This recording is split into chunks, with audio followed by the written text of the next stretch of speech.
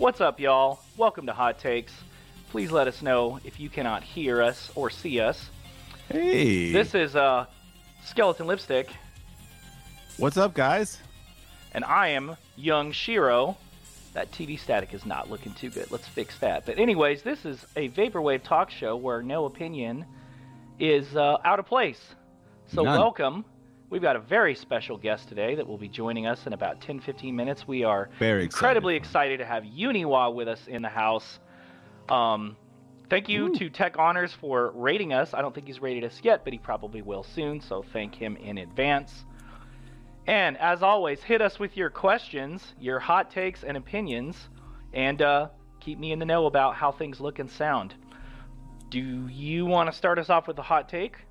Or Why don't you start off with the music rec first? all right, I got a music rec. If I have ever had a music rec, I got something for y'all today. Oh, So I I'm might be, You're very excited about this music bro. rec. I might be a little late to the game, but I finally I paid for and downloaded Sewer Slut's Draining Love Story. Have you guys heard Sewer Slut? Yeah. It is stupid good, like dummy good. It's breaks for those of you that are into breakbeat or drum and bass. It is very dark, very sad, very edgy, but not in a bad way. What's up, Shoji? Thanks for the follow. It is Shoji. I miss you, Shoji. buddy. Man, Miss you, buddy. Harold is the homie.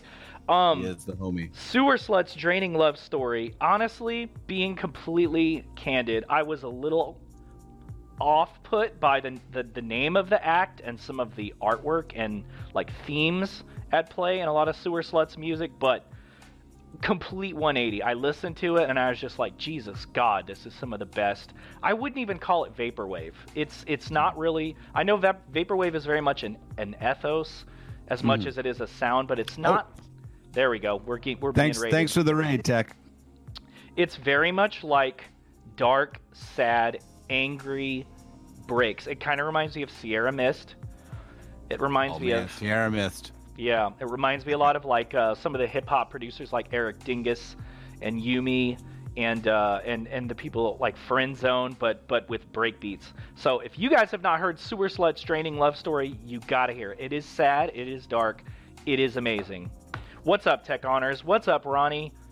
What's up, Tech? So How many you guys good doing? people What's are up? here. Welcome Ronnie, to Hot Shoji, Indy, Shiny Crystal Pistol, Christ. Damn, we got so All you many guys. hot people in here right now. Holy Dota shit. Here, Aloe Obscura, Obsidian. Oh, my girlfriend, Obsidian Allure, Lux. God Beautiful and wonderful damn. and talented Look at all Lux, these amazing- obviously. DS Dude. Oh, Groovy Kaju. What's up, Bro. friend? Got All some right. good people here. That's a great album, by the way. That's Sewer Slut. Oh, Holy shit, Molo. it's I good. hope you're feeling better, Molo. I hope that you're doing good. I know you've been sick, and I hope you're feeling better. What's up, Xavier Mac? Yeah. Slimewire. Oh, Slimewire. Nice, guys. All right. Yeah, that's a great album, by the way. I'm going to completely post agree a with link you. to it. I recommend that you people buy this fella's music. Actually, I don't know if What's Sewer up, Slut Sagito? is a guy. I don't know that. But anyways, here it is Sleep in pattern. chat. Here, yeah. Pay money for this album. It's worth it. And Rail. What's up, boy? Yeah, I've got a lot of heavyweights here. Thanks for the follow, Lightning Jim, too. You're Yeah, the thanks, shit. man. You rule. All right, man. I know you got a Me? hot take for us. I do have a hot take. Okay, so I do have a hot take. I think that we need to have a discussion a little bit about the importance of the physical media component for Vaporwave and what that really means. So, I agree. hot take. First hot take is basically your album doesn't need to sell out right away. It is ridiculous that people feel less about their music just because it doesn't sell out right away, just because they can't move all the product within a week or a day or whatever the fuck they've the weird goal they've set for themselves. That is not an indication of how good your music is. It is not it's not an accurate way to measure who you are as an artist. Okay, I think that there's a little bit Well too said. much focus on moving items as quick as possible and getting to make a post about how quick you sold out. It's not as important as you really think it is. It feels good and it's great when it happens, but you cannot place your worth only on that, because I will tell you right now that most of the best albums ever written, they did not do well right away, and it took them a long time to really catch on. And the artists that do sell out their stuff right away really quickly nowadays, I can tell you right now that they didn't do that right away. It wasn't like that right away. And the early days of the vaporwave scene, like when we first started doing this stuff, it took fucking months to move these products. A long time for anything to really move or to be picked up on. So just don't focus so much on how quickly you're moving your product. It's not a representation of how good you are as an artist and what you have to offer. Second thing I want to say about that, second hot take, I don't really give a fuck if you sell a lot of albums. Whoa. It doesn't matter. It so doesn't matter. Speaking as someone who does a lot of IRL work, in the real world, a lot of shows, a lot of things like that, people in the real world, you know what, man? That doesn't have anything to do with what your draw is going to be. And that doesn't have to do with how good a performer you're going to be either. I think one of the big issues is that people get a little bit too comfortable that they sold a lot of albums and now they think that they're a fucking big star and they're really cool and this and that. And then they can't fucking perform live, or they don't know how to perform live, or they're not confident live performers, or they don't have any fucking clue about what to do live, or no one even comes to see them. Honestly, like, I can tell you right now that in the real world, people, it doesn't matter that you sold 50 or 100 copies of your tape to like people who are collectors. Like, they're not going to be at your show because they're spread around the world. You know what I'm saying? So I think people need to focus a little bit less on how quickly they can move their products and a little bit more on thinking about how they're going to translate what they do to a live audience. You know what I mean? You got to start thinking about that, because if all you're thinking about is moving your product and doing this and pushing that, well, guess what? That's great, but you are selling yourself short, because you are not reaching as big an audience as you can possibly reach. Because at the end of the day, like, why George is so successful is not because he was able to move a lot of products right away. Is because George worked on a way of presenting his music live. George worked on stage presence. George worked on working out the bugs. Yeah, Equip did too. And Equip DDS. is a great Equip, it does a great job at the stage presence thing, and a great job at figuring out how to translate what he does live. But yeah, he does. I want to get back to George, just because George has been doing it for the longest, and George didn't sell out all his stuff right away either. Let me tell you another thing about George Clanton. I've known that guy since 2010, when we started all this stuff, right? When he was Mirror Kisses, you know what I mean? Do you know how much like George had to struggle to get an audience? A long time. It wasn't until like 2016 that he even started breaking through. Yeah. You know what I'm saying? You're right. So like, do you think that like people like George sold out the first time he released that Mirror Kisses LP? He did it by himself, right? And he self-released it, and that didn't sell out right away. The East Spree 7-inch didn't sell out right away when that first got released. But George, I remember the funding video for that with the 18 Karat Bear in the background and him going, "I'm George Clanton." You got to realize that there's a lot of stuff George worked on, with his stage presence, how to run the live show, how to do the vocals, what kind of effects to use on his vocals to make it translate well to a better audience, what to do live, what not to do live, to understand the limitations of his performance and to do something to counter it, right?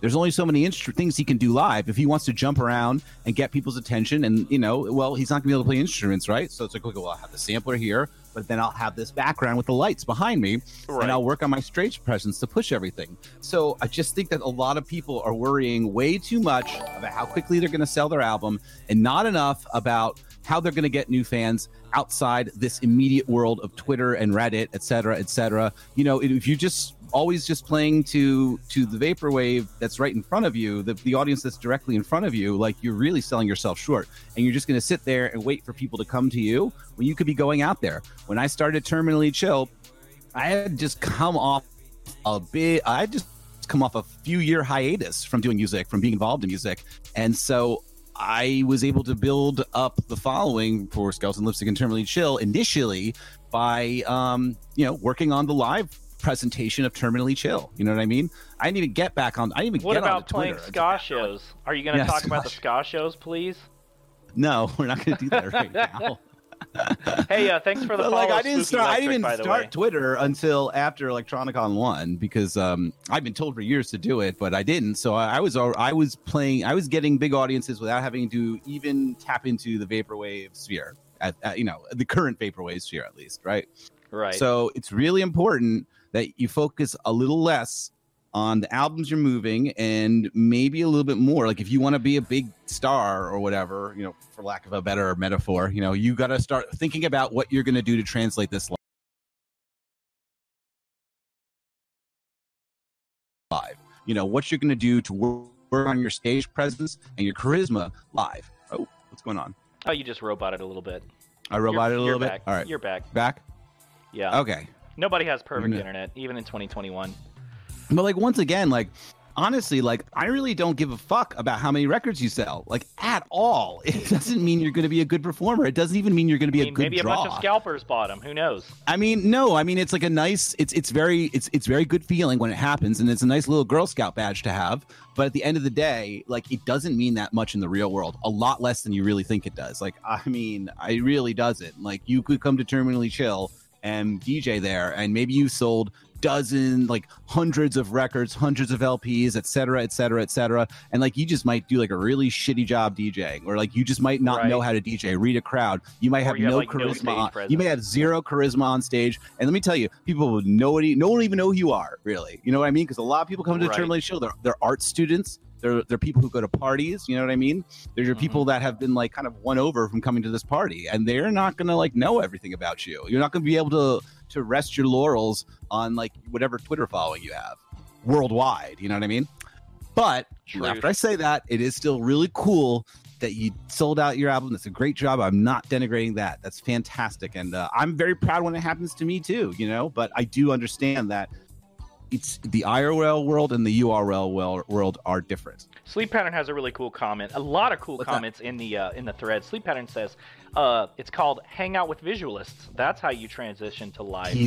Yeah. Now it's not, you got to hang out with the visualists, and if you're gonna do like a live show, you got to work with your visualists too to come up with the vision for what you're gonna do. You know what I mean? Like if you really want to do like a straight up stage show, honestly, like I think you got to work out the themes for what the show's going to be. You have to work out the way everything's going to go, where it's going to start, what the middle is going to be, what the end is going to be. And I think you need to work closely with the visualist to do that. At like a dance party or a big event, that's fine. You can each person can do their thing. But if you're planning to do like some sort of show that you do, you're going to like, I think a lot of you have watched like Porter Robinson recently at the Secret Sky thing, and now you're all fucking inspired and shit. Well, all right, that takes a lot of work. You think everything he did was planned. Every visual was planned. Every song was planned. The way that he was going to make you feel, it was all planned. So it's like, don't just get up there and be like, oh, I really like that. I'll do that too. Like, well, you're going to do that, man. You got to put in the work. Okay. True. Anyway, we got to bring on our buddy soon. All right. Everybody say hello to, once I find out how to take the static away, Uniwa. What's up, Uniwa? You can unmute yourself. Yay. There we go. Hey, so glad to have you here, man. A little throat, I see. Yeah. Based on what you said in the chat. Just a little bit. I'm gonna catch up with you up here in a little bit. Mm-hmm. I'm gonna try to behave myself for about the next 45 minutes. But we're excited to have you on, man. Some of the pre-chat conversation seems super promising. Yeah. For those of you who don't know, Uniwa is a founding father and has dipped his feet in so many different movements and so many different genres. Uniwa has a very large, very dedicated following. Mm-hmm. And Uniwa has played live at Vaporspace St. Louis for Ronnie, and performed in a handful of URL shows as well, no? Yeah, I've done a lot of Twitch festivals as of like pandemic, and quarantine happening. So, yeah. You gotta do what you gotta do, right? So we're happy to have you here. I think a lot of people have tuned in specifically because you were going to be here. Of course. And I'm seeing some names that I have not seen in here before, so we're excited to have you guys.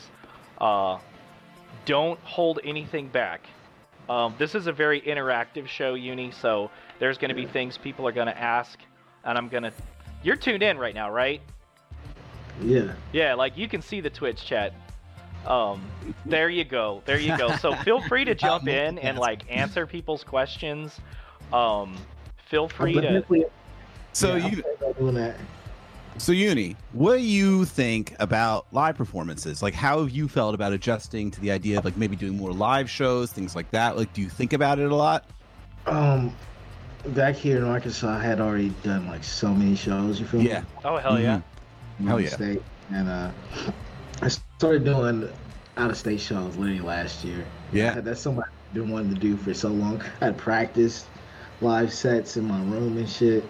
I already know like the flow of my music and was like, hell yeah. You know.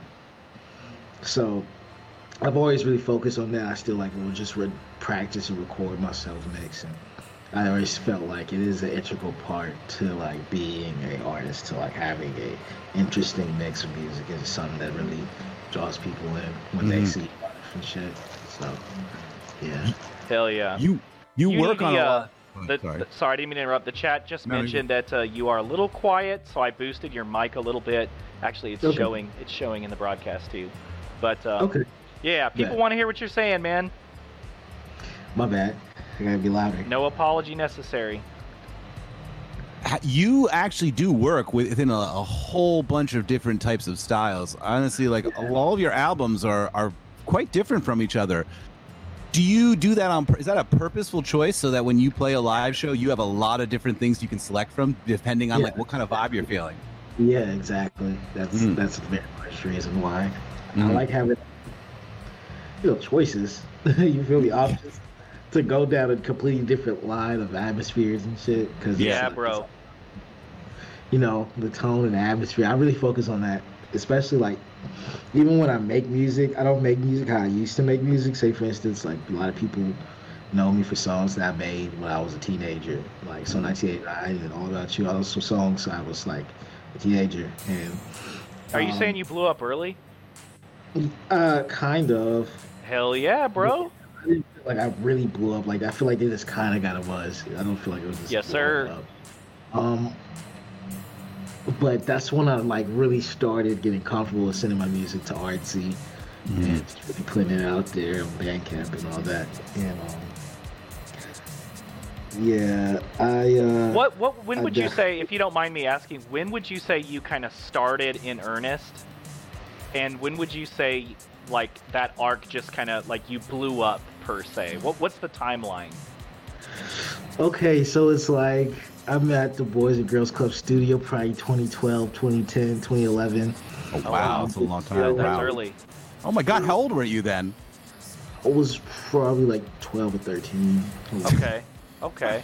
Wow.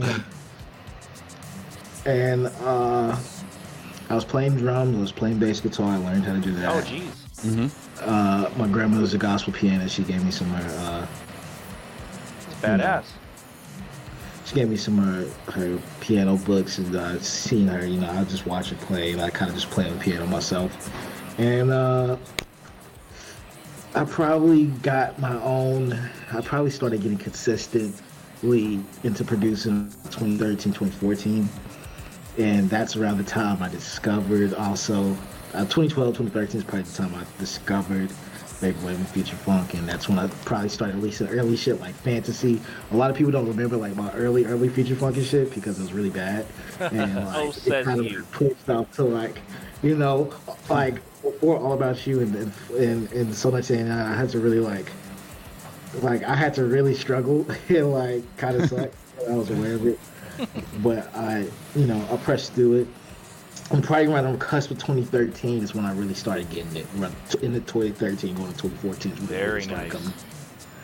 And I started getting the flow around everything I'm doing. Let me ask you a question. That's a really young age to start getting into producing. And, when you become a producer, when people become a producer, it sort of becomes almost a lifelong thing because unlike being in a band, production is something you can kind of do anytime, like on your own terms. And so I always wondered about the people like you who started young and have kept doing it. And do you ever feel like it's tough when you get a little bit of of notoriety at a young age because you're like, oh man, everybody's watching what I'm doing, and you kind of like almost grow up in front of people musically, as opposed to artists like I don't know, say point. George or myself or DDS, who we were older when we got into music or when we started getting notoriety. We'd already kind of worked out what we sounded like, what we were comfortable with, and you know, we're ready. But like sometimes I feel like it's a hard thing when you're young because you're like, it's just like you said earlier, it's like no one knows my early stuff, that wasn't very good, and like, I push that off to the side. So is that like a little bit of added pressure to think like, you know, like I'm like kind of growing up artistically in front of everybody? Do you ever think about that? Yeah, I'd say there's definitely added pressure if you let it get to you, of course. I kind of let it fuel me though, but interesting. You know, I like performing under pressure in those type of circumstances specifically just because this makes the music more interesting anyway. True. And it's also just like that pressure's always been there, kind of, no matter what, no matter like how old I was. Honestly, like in perspective, like 2014, I was probably 17, 18, and like I'm about to turn 24, so it's like I look back at all my. Yeah, and it's your birthday tomorrow, is it not? Yeah. So happy early birthday! Happy birthday in the chat for Uni, guys. Yeah. I look back at my early catalog though, and I'm just like, you know, it's, you know, I'm happy with it, and even though there was always like a consistent pressure to either reach a specific standard or exceed said standard, you know, I know at the end of the day I just, you know, did my best. That's what my main focus was. That's a good attitude. It was getting as close to perfect that's as healthy, you know what I'm saying? Yeah. It's a good way of putting it.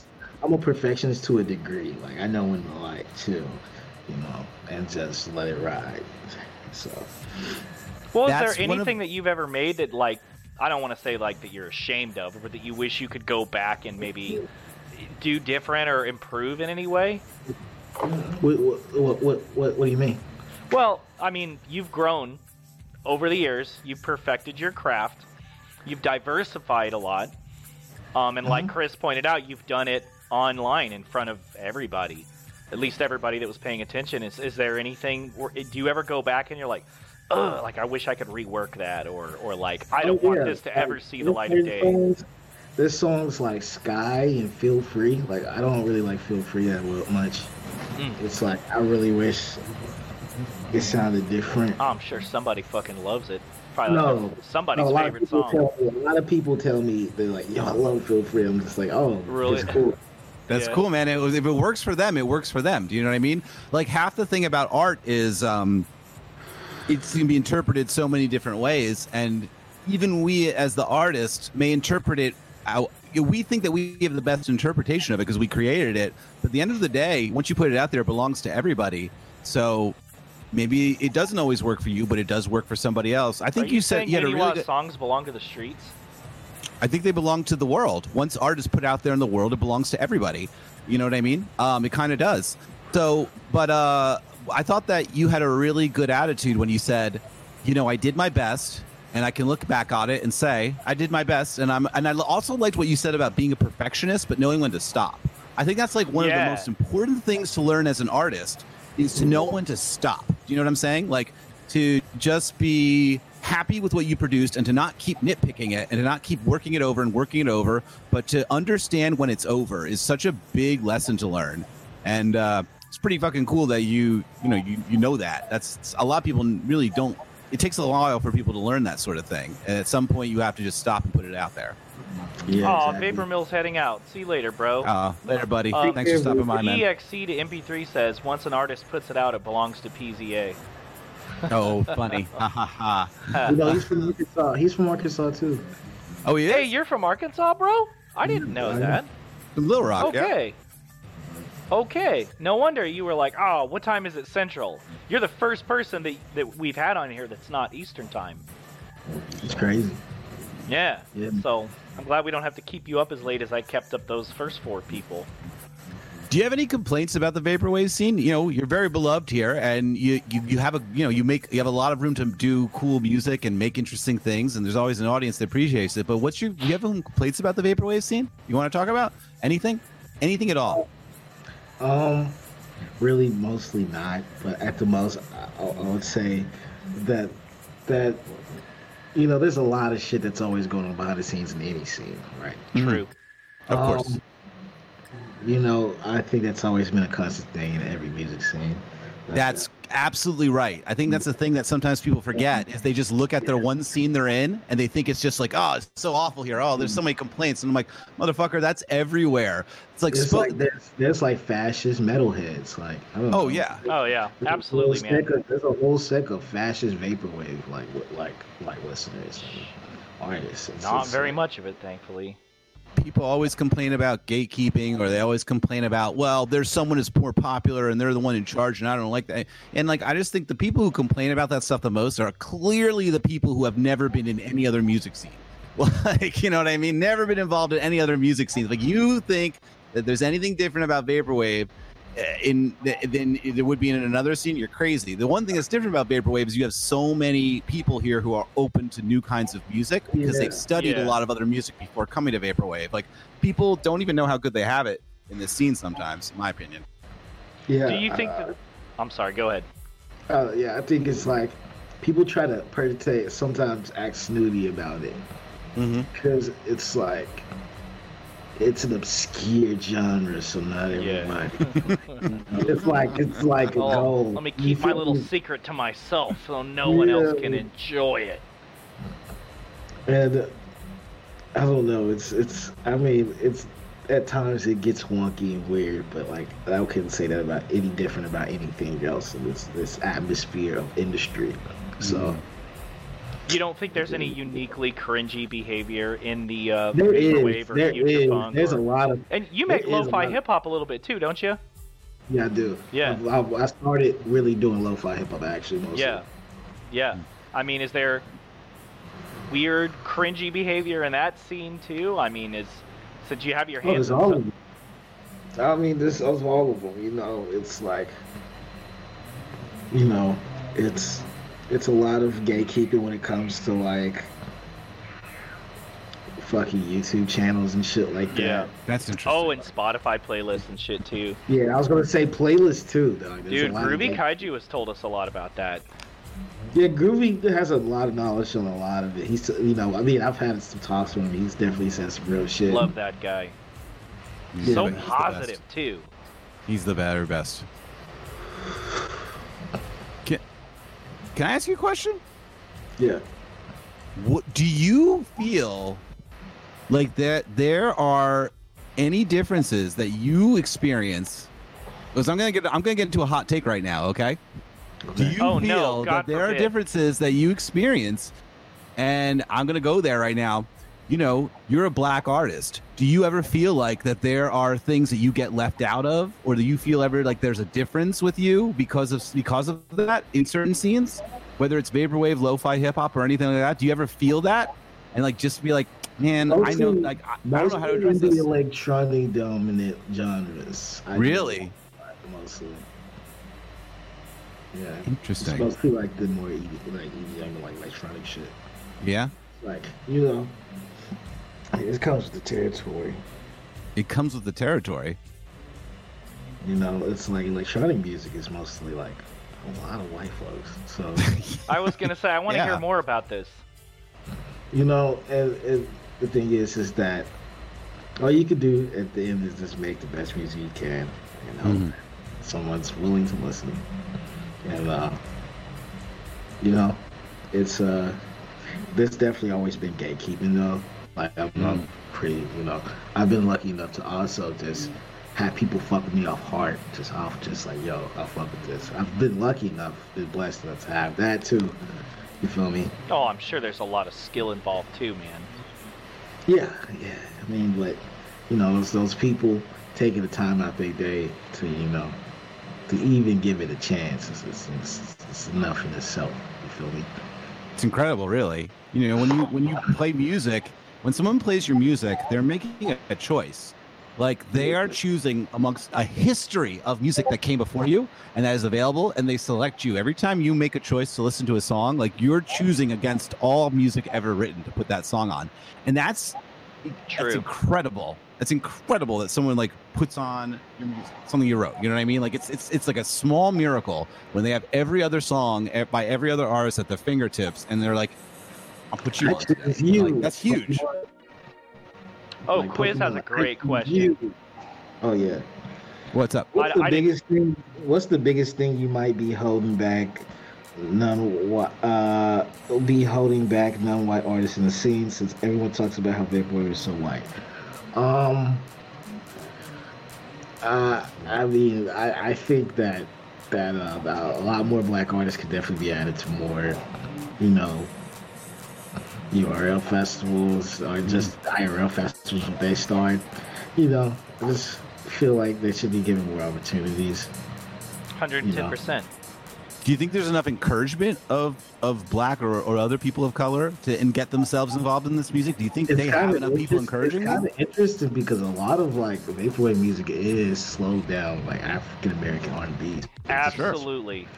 So it's like, I mean, in the sense that the music is inherently like black inspired into the genre, yeah, but like, yeah, we don't always capitalize off of it. I could name very few black vaporwave before future funk artists, really. So do you think the No X and all the other homies, but that's like can't, it's like a count on my finger, on my hand. Mm-hmm. And I'm looking. Yeah, I know, right? Like it's I've been around. I'm passionate about it. I started when I was a kid. I'm looking. I'm searching for the shit I like. I'm a good music connoisseur. I just go let my algorithm play. I listen to new shit all the time. I'm just like, I'm open. Yeah, man. Groovy Kaiju has a really good question down there too. When you finish your thought, let me see. If I could ask on the Molo podcast, you mentioned how it's odd that vaporwave is a genre built on non-black people sampling black artists. Could you expand on that? I think that's what you were just talking about, right? Yeah, I was kind of talking about that. I mean, yeah, it's like, yeah, definitely like hella POC inspired, like Asian and black artists, Hispanic artists, alike. Largely, it's a lot of that, I think that, yeah, I mean, it's disproportionate amount of just artists that are usually just white, though, that are doing that. And it gets them way bigger. Do you think that could change? Do you think we are moving in a better direction? Do you think that the more vaporwave expands? Like, I can tell you that I know at my parties, it's a huge mix of people. It's very fluid. All different colors, all different types of people, all different types of sexuality, all different types of ways of expressing themselves.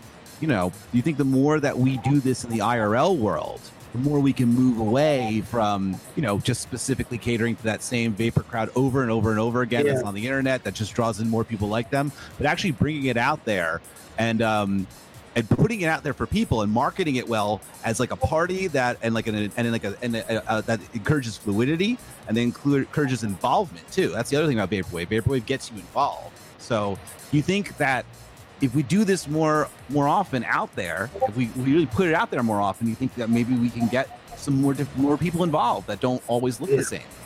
Yeah, I do agree. You know what I'm saying? Like getting people like, Paraguay, Aquafina, rest in peace. Yeah. People like South, like the POC, like, South America. Definitely like just, making it open and pushing them. Like I definitely agree with Ronnie just said in the chat. Yeah. He just the shit. He said, I spoke with a man last week who said that multiple generations of black artists he said, who said that multiple generations of gatekeeping black artists out of the equal access and opportunities in the music industry will only be solved with generations of work to include and uplift them. And it needs to start by making sure all children have equal and fair access to all the instruments, means, and technologies for making music. Honestly, a thing to add to what he's talking about, when I was in middle school, I wanted to be in band, right? And so, I'm from Little Rock. I ain't grow up in like money and shit. I got like a job and I fucking bought all my music equipment when I was 16. I got my first job when I was 16. Holy shit. My keyboard. But when I wanted to do band, I couldn't even pay to rent the instrument. You know what I'm saying? I couldn't even be able to do that. So it's like definitely times where like just in life, you know what I'm saying, some shit got in the way, but I didn't let it just stop it. But it was it was a thing that was kind of out of my control, you know, at the time. So yeah. Some wise words. Yeah, how did you decide you wanted to start producing music? I know you said your mother was a gospel choir pianist, but what made you decide to start producing music, like to actually get on like computers or synthesizers? I have been flirting with the idea since like 2011 and 2012, you know, and when I got deeper into it and I started doing more shit, I started having more fun with it. I started creating concepts around everything I was doing. It was like concepts, interesting. Yeah. Okay. That's like you were already going to be a vaporwave artist eventually if you were already thinking about concepts around your stuff. Concept album.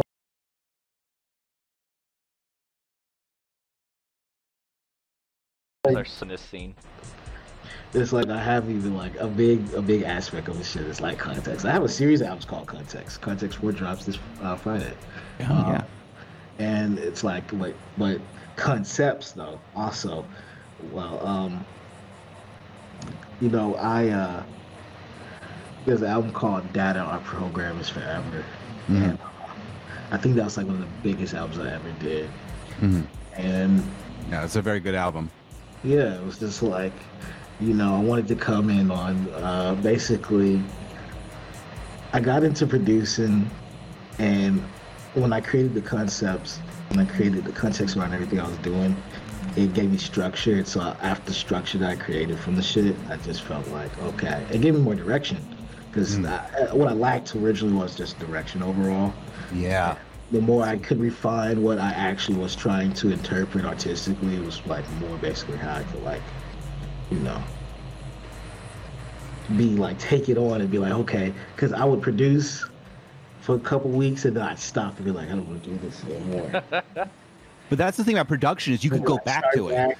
Exactly. Like that's actually the really unique thing about production in general is the fact that it really does build discipline and it really does build structure, like you just said, because you literally are structuring a song together. Do you know what I mean? Like, and it's as opposed to a normal instrument where you play it and you're like, I better write down those chords I wrote, or I better grab a 4-track recorder and then maybe I'll record it badly or whatever. But with production, it's like you start it and then you're like, oh, I can open it up and it's just right where I left it. Yeah, and I still use analog because analog's amazing. It's so fun. I have like an album, one of my next albums after this current one. It's gonna have some analog material. Oh damn! Like what? Yeah, I actually only write with synthesizers. I do that. What are you gonna be working into the mix? Working into the mix? Yeah. It's gonna be like a lot of lo-fi, a lot of vaporwave, very like. Okay. You know what I'm saying? A lot of southern characteristics too. You know? So, like, interesting. Can't wait to hear it. I have a question for you, Uni. Who do you usually, or do you even at all, usually run your like early work by anyone? Like, do you usually show stuff to somebody to be like, does this sound good? Should I run with this? Do you have any like close confidants that you kind of show stuff to like get their reaction? Yeah, my boy's on the other side of the room right now. Oh, word. Okay. Have you ever had an experience like trying to show your stuff to somebody that it kind of felt like a throwing pearls before swine type of thing? I don't know. You know, I very rarely show it to people. Sometimes I do, but like, you know, I only send it sometimes to people through text and shit to see if what they say from off that. I'll call them, you know. Stuff like that because of the pandemic, of course. True, yeah. That probably makes things kind of complicated. Well, not necessarily, but, you know, I'll send the links over to certain homies and I'll see what they think. And they'll tell me, you know, they'll give me the... Are they able to be, like, brutally, like, hey, bro, you need to go back to the drawing board, or... Yeah, I definitely had that. I definitely got that. I have had... Hopefully you don't hear that very often. I don't. But I've had it before. I have a question. Would you, if you wrote something that you really liked, right, and you thought was really good, and you sent it to somebody, and they're like, I don't like it, would you be like, oh, I better go back to the drawing board, or be like, fuck it, I like it, I'm just putting it out there? I fucking like it. I'm fucking putting it out there. Exactly. Right. And that's exactly what is like when you're an artist who knows your voice, is that I honestly don't give a fuck about most people's criticism. That's like being in a major. I don't need somebody else to tell me how to make music. Do you know what I mean? Like, I don't give a fuck. Like, I'll make the music the way I want to make the music. And I've been doing this long enough, and I've been writing stuff long enough that I kind of understand what my voice is. I know what I want to sound like. And I don't give a fuck about criticism. Like, I never understood the idea of being like, tell me what to write. Tell me how to do this better. Like, if I need help with something, I'll ask for it. Like, if somebody does something really dope, I might ask them how they did that, right? Or like I might ask them what plugins they use to make it sound like this. But like, I don't ever fucking send my things to other people.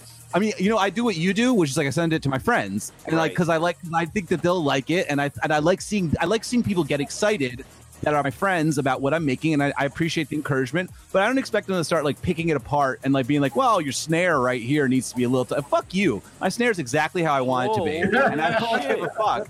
My snare's exactly, you don't know, and I'm like, you don't know the fuck you're talking about, because I made it and I know what it wants to sound like, and I've been doing this long enough where I know if it's bad. You know what I mean? Like, I know if it's bad. If I'm sending it to you, it's because I've gone to the point, because Uni, you know how it is. Like, you're your own worst critic, right? You're so much worse of a critic than anyone else could be. I literally right, like, you're already fighting against yourself. You don't need somebody else shitting on your work too. No, this whole shit about like people send out their music and they want suggestions. Fuck you. I don't want any fucking suggestions. I know what I'm doing, and if I need a suggestion, I'll ask for it. Uni, what do you think? I fucking feel you, dog. Thank you, right? Like, you know, when I'm talking, honestly, go ahead. Honestly, man, it's just like, you know what I'm saying? Like, man, you gotta be so in your bag. You gotta be undeniable about your sauce. And shit, man, you can't let somebody's dumbass opinion exactly. Get you and like when you're working on it, you gotta be undeniable about your sauce. And when you're working on it, you're still fucking mixing that sauce, right? You're not ready to fucking slather it on to people so they can feel it. You know what I mean? Like, you're still working on it. And like, you know, when it's not right yet, you know, you're still cooking it. You know what I mean? And when it's done being cooked or almost done being cooked, that's when you start sending it to people, just because like you think it's really good and you know they're going to like it. I send stuff to people like what you were just saying. He's like, yeah, I know it's good. Of course, you know, it's good. You're done. And that's when you start sending it to people when you know it's good. That's you know what I mean? That's and like when people start laying criticism on you, guess what, man? Make your own fucking song then. Yeah. Hey, you actually had a really good tweet the other day. You asked people. I did? Yeah, well, you know, for once. You ask people, hey, does your family like... Sorry, does your family listen to your music? And that was a really good tweet. I want to ask Uni, hopefully this doesn't get you in any trouble, does your family listen to your music? Or do they have any thoughts on your music? That's a good question. What about that? At first, they weren't really that interested in it. But my parents aren't interested in my music, don't worry. As time went on, they got more interested in it, though. Wow. Yeah. It's pretty smooth sounding shit. I mean, it's not like you're in a harsh noise band, you know, making like power electronics with contact mics and shit. I mean, it's pretty, it's smooth stuff. So the thing that my parents aren't interested in my music, okay? Like, they don't really care about all the weird arty stuff that I do very much. And I think it's not that they don't like, I mean, they don't like it. They don't listen to it. It wouldn't be their cup of tea anyway. But it's like, I don't really make harsh noise either. I think it's more what parents don't like is the fact that you're putting all this energy into something that they consider to be a kid's game. You know what I mean? Because they don't make music. They don't do this. This isn't part of their world. So parents don't like the stuff, not necessarily because they don't like the music, but because they don't like you wasting your time making this music. They look at it and they're like, shouldn't you be cleaning your house? Or like, shouldn't you be going back to school? Like, shouldn't you be building a career? I'm like, and like, I have built a career, and they're still looking at me like, well, okay, but shouldn't you be like, you know, studying when you get home? Like, that's really what parents don't like. Even more so than not liking the music is they don't like that you spend your time doing it in the first place. Do you know what I mean? Because they're like, could be playing Fuck, Marry, Kill with a car insurance commercial. They're like, well, that's the thing. They're like, you could be working on your credit right now. Why are you making music? Like, shouldn't you be taking a course to improve yourself? You know what I mean? They don't see the music as improvement, which music is improvement because it puts you more into assets. It's like you get royalties. Yeah. Like there's like royalty systems and all the like, you know, royalty rates and all that stuff. Like, you know, like I've gotten advances off my distribution shit. Like, you know, it's its own industry. It's its own, you know. Absolutely. So do your parents see that now? my dad does for the first time ever. I was just like, Wow, Nice. for the first time ever. Nice. Congratulations. That's a big deal to convince them that you're like, yeah, man, this weird stuff I'm doing online, it really does mean something. It's a real world out there and a real people that listen to me. When you see those people buying my album or supporting my things or following me or anything or interviewing me on a show right now, that means people care about what I do. It touches people. And art's really important because it puts us, parents sometimes might not think that creating art or doing music or whatever is that important, but it is because it creates you, it puts you in contact with yourself. It makes you know who you are. It really creates your voice. It gives you confidence. It puts you in touch with your imagination, and that makes you a unique person with something to offer the world, as opposed to just doing work all day, as opposed to just like Making some other man richer. yeah, a cog, exactly. You know what I mean? Like, this is you becoming an individual. This is you becoming something more than just another animal. It makes you human, puts you in contact with yourself. And that doesn't just have to be making art. That can be experiencing art too, It doesn't have to, you don't have to make art to do this, to put in contact with yourself. You can experience art. And I get more almost from experiencing the art than I do from making it sometimes, I actually have a question with regards to that. Uni, what kind of music do you like to listen to? Oh, yeah. I like to listen to a lot of Knowledge and like Flying Lotus. Oh, that's yeah. good stuff. Knowledge of Flying Lotus. Knowledge of the X. I told you guys, I like surfing. Yeah. Nice. I like a lot of rap music, a lot of hip hop, a lot of hip hop, a lot of electronic, obscure shit, rock shit. I want to say Skylar Spence. Mm-hmm. Yes, sir. It's Makes another sense. guy who got. It's another guy who got got really big, pretty quick at a young age too, and has also had to, kind of develop in front of everybody as well, artistically. Mm-hmm. Are you much of a Stones Throw Records fan?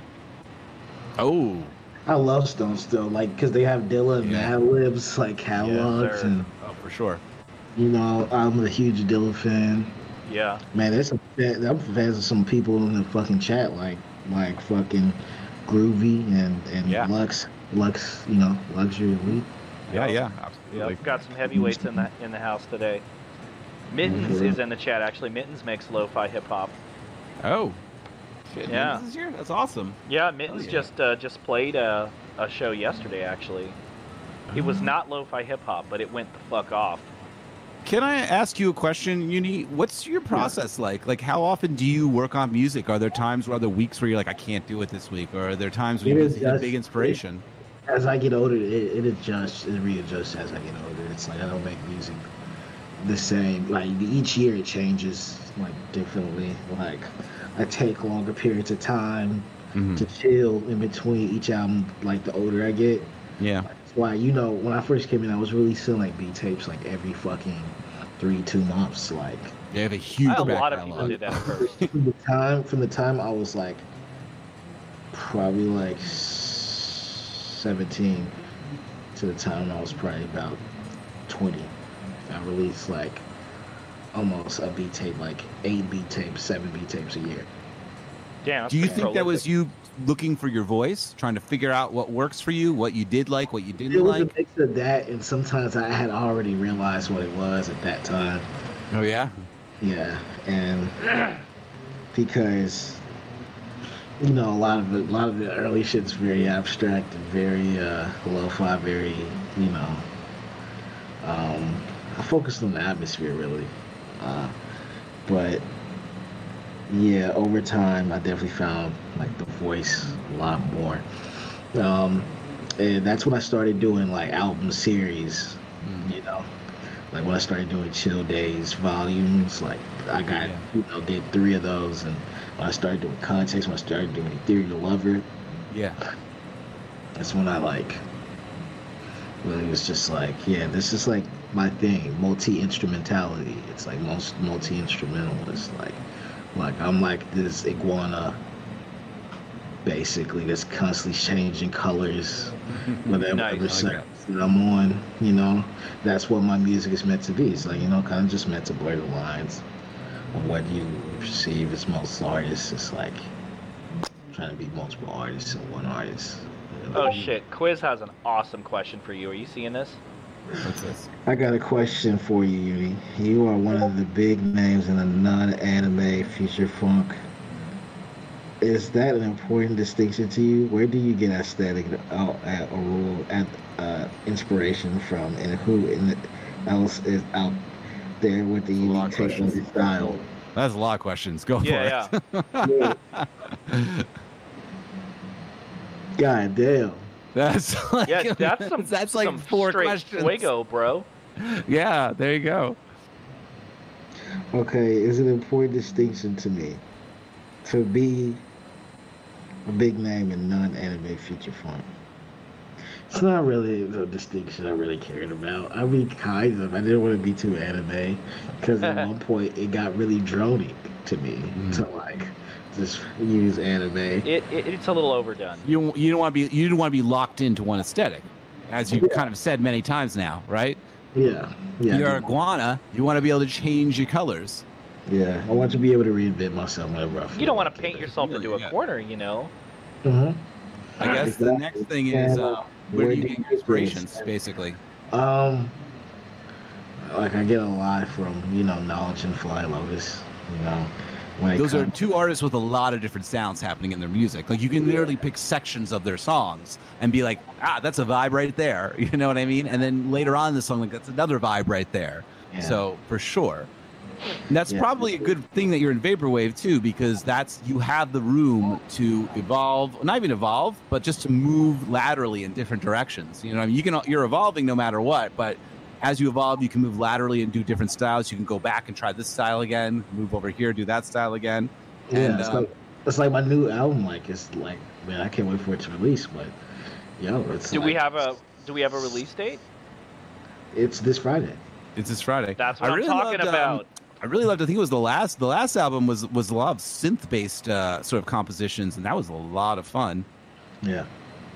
What made you decide to do an album like that? I hadn't been thinking about it, and I was just like, I mean, I threw some future garage and techno in there, like type shit in the house in there too. Yeah. Hell I've really yeah. been like in future garage and house and stuff like that way more recently. Mhm. I've been really like putting like my vibes into that, 'cause that's like seeming like that's my bag. That's like my shit right now. Like my next album has a lot of house and like techno sounding type industrial. I'm kinda. fucking sold. Interesting.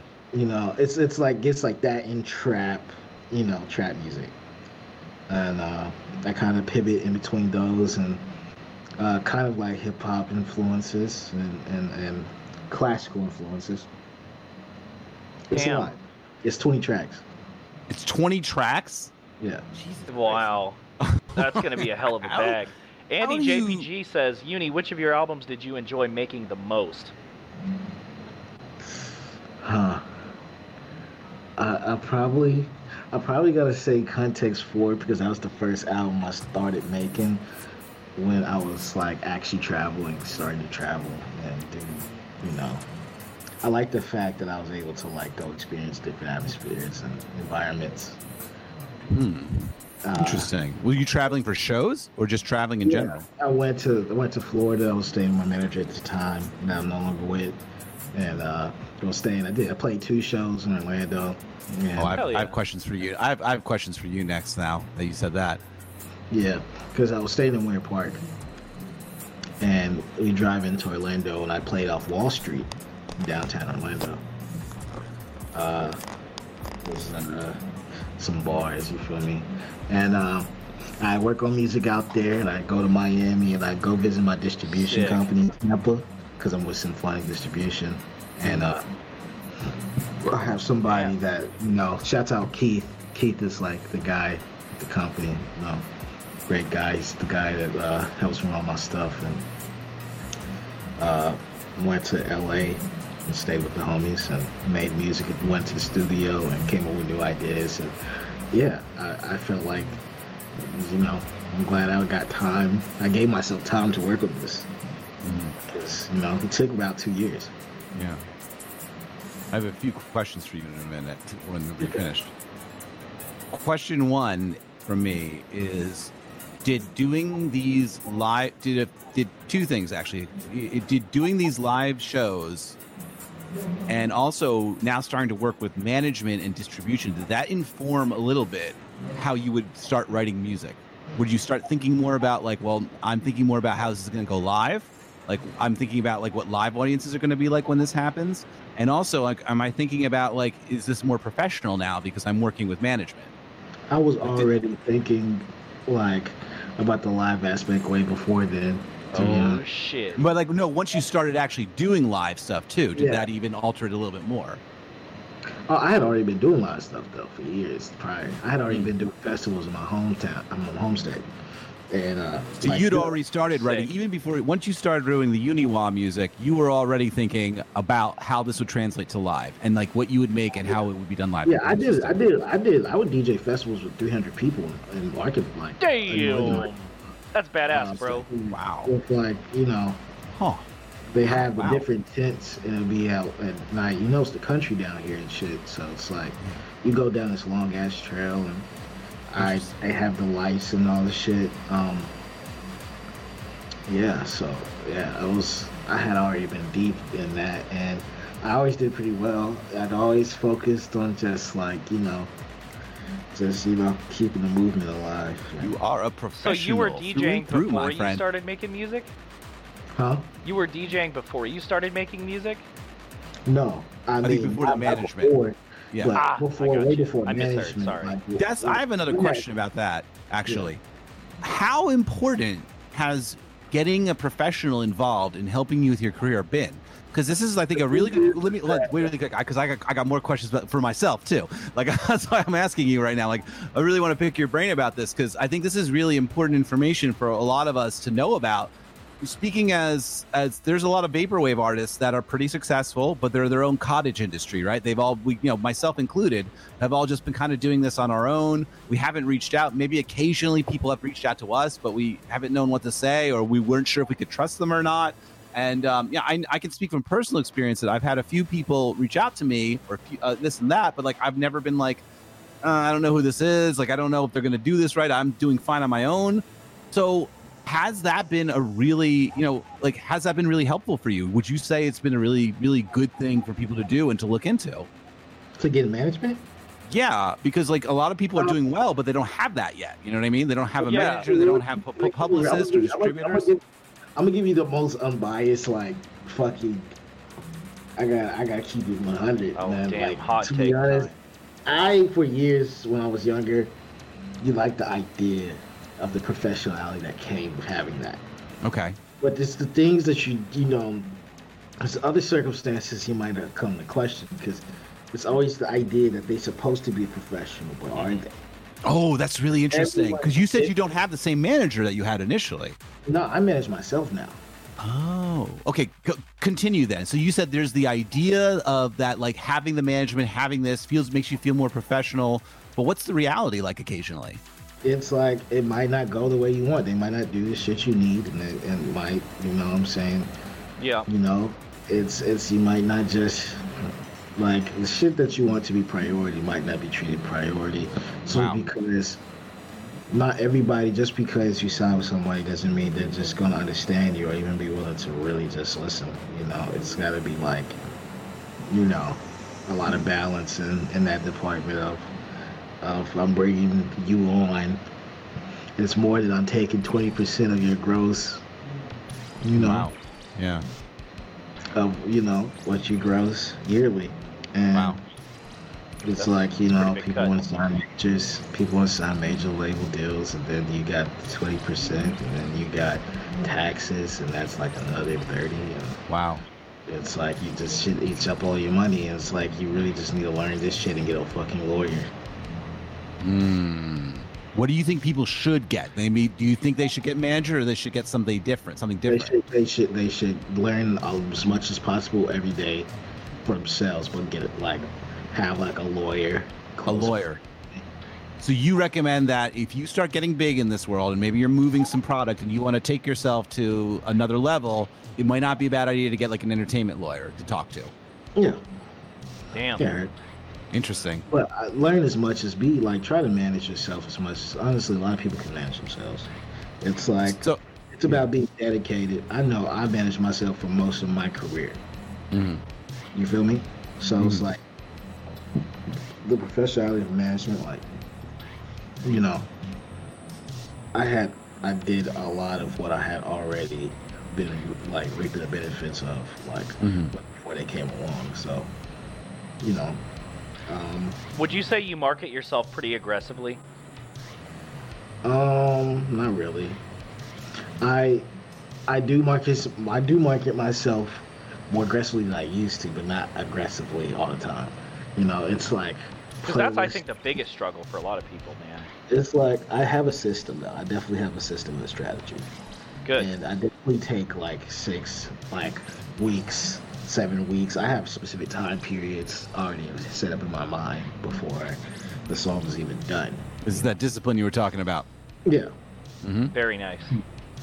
I'm thinking about every aspect of when this is going to drop and what information am I going to log into the marketing drivers Yeah. to get it to the other end of the people that need to hear it. You Mhm. feel me? Yeah, I do. Like, metadata, you got to make sure your metadata is correct. You got to make sure.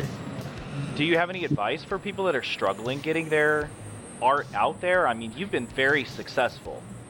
I mean, without sharing your whole secret, do you have any quick pointers? Definitely seek out all the resources already available to you because motherfuckers will really try to make you pay for promotion.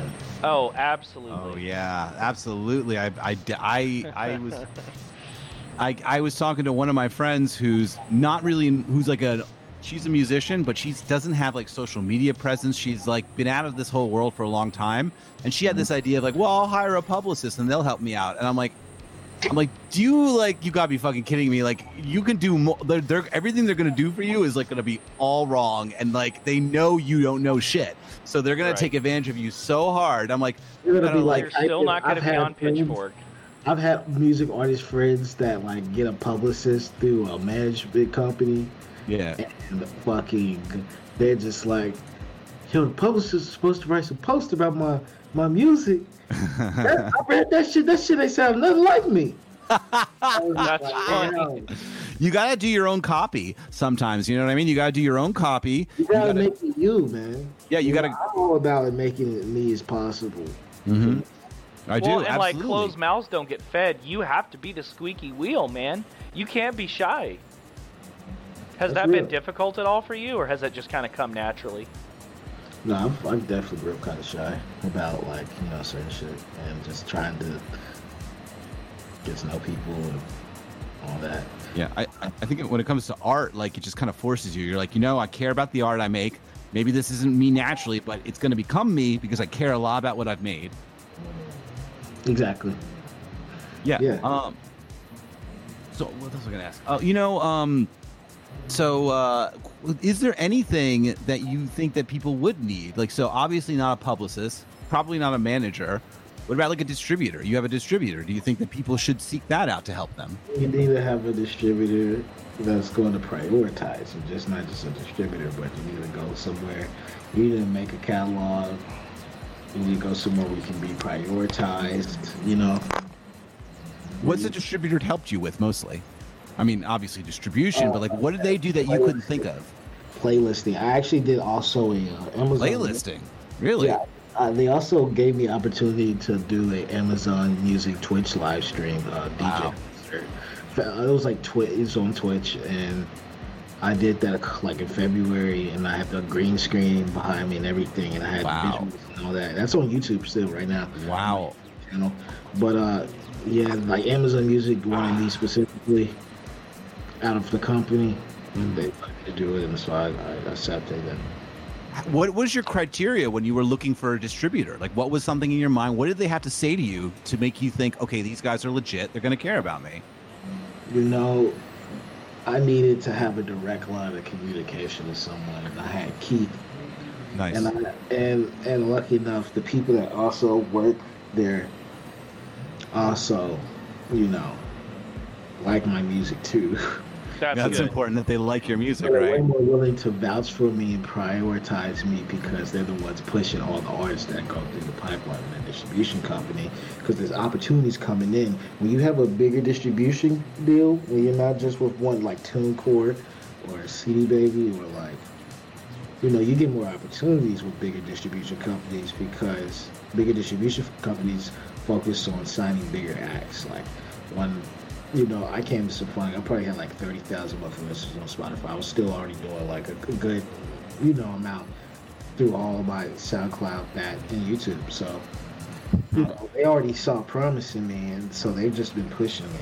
So you think that once you get to a certain level of followers, listeners, influence, it might not be a bad idea for an artist to start approaching a distributor, that isn't just the ones that you can access on, and anyone can access online. You think that once you get to that point, like it's the next thing, you would say, don't get a manager, don't get a publisher, start approaching a distributor. Like the ones you got. It's good advice for me and a lot of other people too, in my opinion. I'm interested in what you have to say here.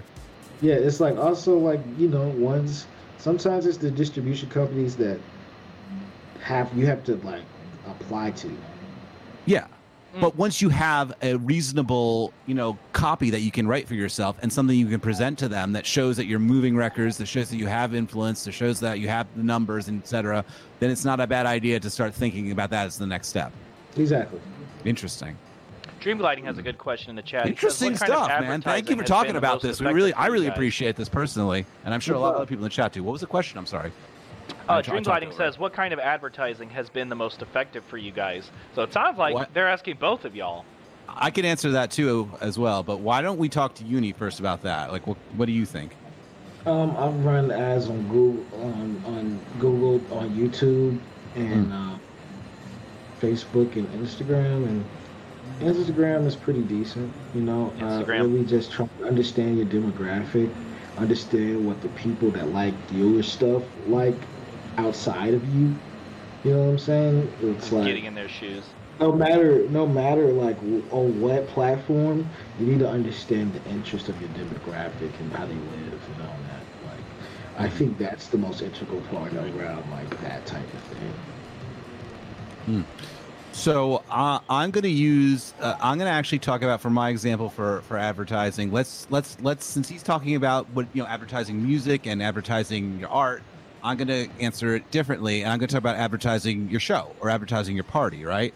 So I run. Let's talk about that. I run Terminally Chill, the Vaporwave dance party, right? So that happens in Philadelphia and happens in Davis, California. So when I have the Philadelphia party, what I do is I have a targeted ad as well that I create, and I write some interesting copy about it. I have maybe a moving video, maybe I don't. Nice. But what I do is that I do pay for advertising on Facebook, not even too much money, maybe like $50 for the month. And what I do is you can pick your demographic, right? So I'm not going to start typing in things into whatever to get, like, I'm not going to type in Vaporwave, right? Because it might not be broad enough. So what I do is that I put my age bracket down, right? And I'll say, within this 15-mile radius for Philadelphia. But I don't just do Philadelphia. I also I also drop a little button on the different suburbs surrounding Philadelphia, Phoenixville, or the ones in New Jersey, or Haverford, or Bryn Mawr area. Like, I start dropping down the little tabs on that too, so that the advertisement doesn't just go to Philadelphia and 15 miles outside Philadelphia, because maybe it won't hit those suburbs, which are maybe still 15 miles outside Philadelphia, but maybe it won't hit them. So I'll drop about like 20 or so individual little buttons on top of all these different places so that my ad goes to those specifically as well. Because kids from the suburbs right outside Philadelphia are going to come to the show as well now, are going to come to the party as well now. And the thing about doing an advertisement on Facebook, if it's your Facebook page, is it will be linked to your Instagram page as well. So you'll run that advertisement on Instagram as well. And that gets it out there a lot. And it gets a lot of that gets me a lot of clicks, a lot of people coming. You know what I mean? I also say that for the most part, if you can so when you're throwing a party or you're throwing an event, you want your ratio, like say it's a Facebook event, right? You want your ratio of people who have put going to compared to the people who put interested. You want at least 10% going of what you're interested are. So if you have like 5,000 people who have put their interested, you should have 500 people that specifically say they're going, because people don't like to write going that much. But if your ratio is about 10%, you're probably gonna have a really good event. Like a lot of the interested people will come, but 500 people have said yes. That means it's going to be a good event. When the ratio becomes lower than the 10%, it gets a little bit iffy. Like that's just what I've noticed. That's the thing to look for when you're throwing a real live event. Is that I don't know. It just seems to be an interest. It's been a very good predictor for my events. You know what I mean? So okay, it's a good question. But I figured you know I'd answer it a different way. I would do, instead of talking about skeleton lipstick, let me talk about T-Chill with that one. Any other questions? Oh, Quiz had a really good one. Let me go back up to this. Oh, yeah. Quiz asked like 4 questions in a row when he asked questions. Some good What's ones. the question? All hail Quiz. Uniwa said, Quiz says, is the best. if you were to host your own URL festival, what would it look like? And what might be different from how people are doing URLs in the Vapor scene right now? Cool, he asked me that. What? I'm looking. It's a long question, but it's a good question. Hold on. See you later, Ed. How would you do? Let me summarize it for you. What would you do would you ever do a live event? And if you would, how would it look? Would it be different than the other ones you've been to? What would you do differently? Maybe you've done a few live events now. If you were running your own, what would you change? What would you do different? Probably not. I try to hit up some really left field artists and try to mix them in with some just I don't know. I want like a show that's like got some variety to it, but still to a specific point. And I plan to give them like a smoke machine and like shit. So I'll try to make it as essential as possible. We're losing you a little bit there. Not saying that it wasn't already welcoming, also, like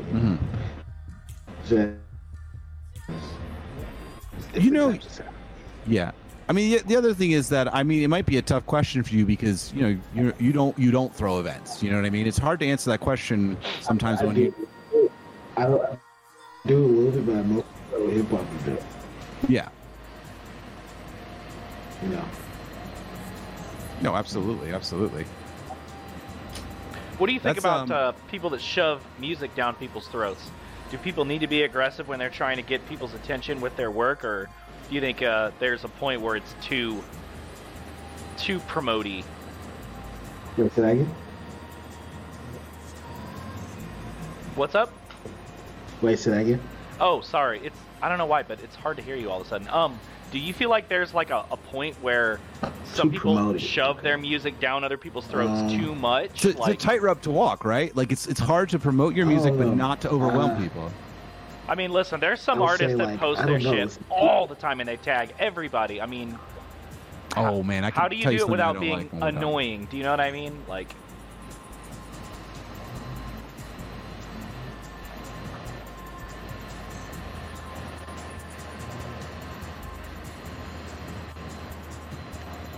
So I know some things that are definitely like annoying that I've seen people do before, right? So like there's like this one DJ in Philadelphia, and whenever he does an event, he tags everybody he knows on Philly. Yeah, he tags everybody he knows. It was kind of cutting down. I was gonna say like we got a bad connection. Oh damn! Fuck, we lost him. Oh well, hopefully he rejoined. Oh, he's coming back. He's coming back. Hold on. Hey. Hey, wait. Oh yeah. Can you hear us? Can you hear us? Uni. Hello, hello. Buddy? You good, buddy? Yeah, I can hear you. I was gonna say, did your internet shit itself? Oh no! Oh no! Dude. He lost him. Oh, he's coming back again. Hold on. Yeah. Hold on. We still got another 45 minutes, bro. We still got another 45 minutes, man. Oh, you back? I can see you just fine. I can see you. Say something. Oh, like his audio. Well, while we're getting Uni together, I can tell you that like one of the things that I don't like is when people do tag. Oh, they're back. Hold on. Oh, I got on the edge of my seat. Hey, bro, if you're still watching on Twitch on your phone, close that shit out.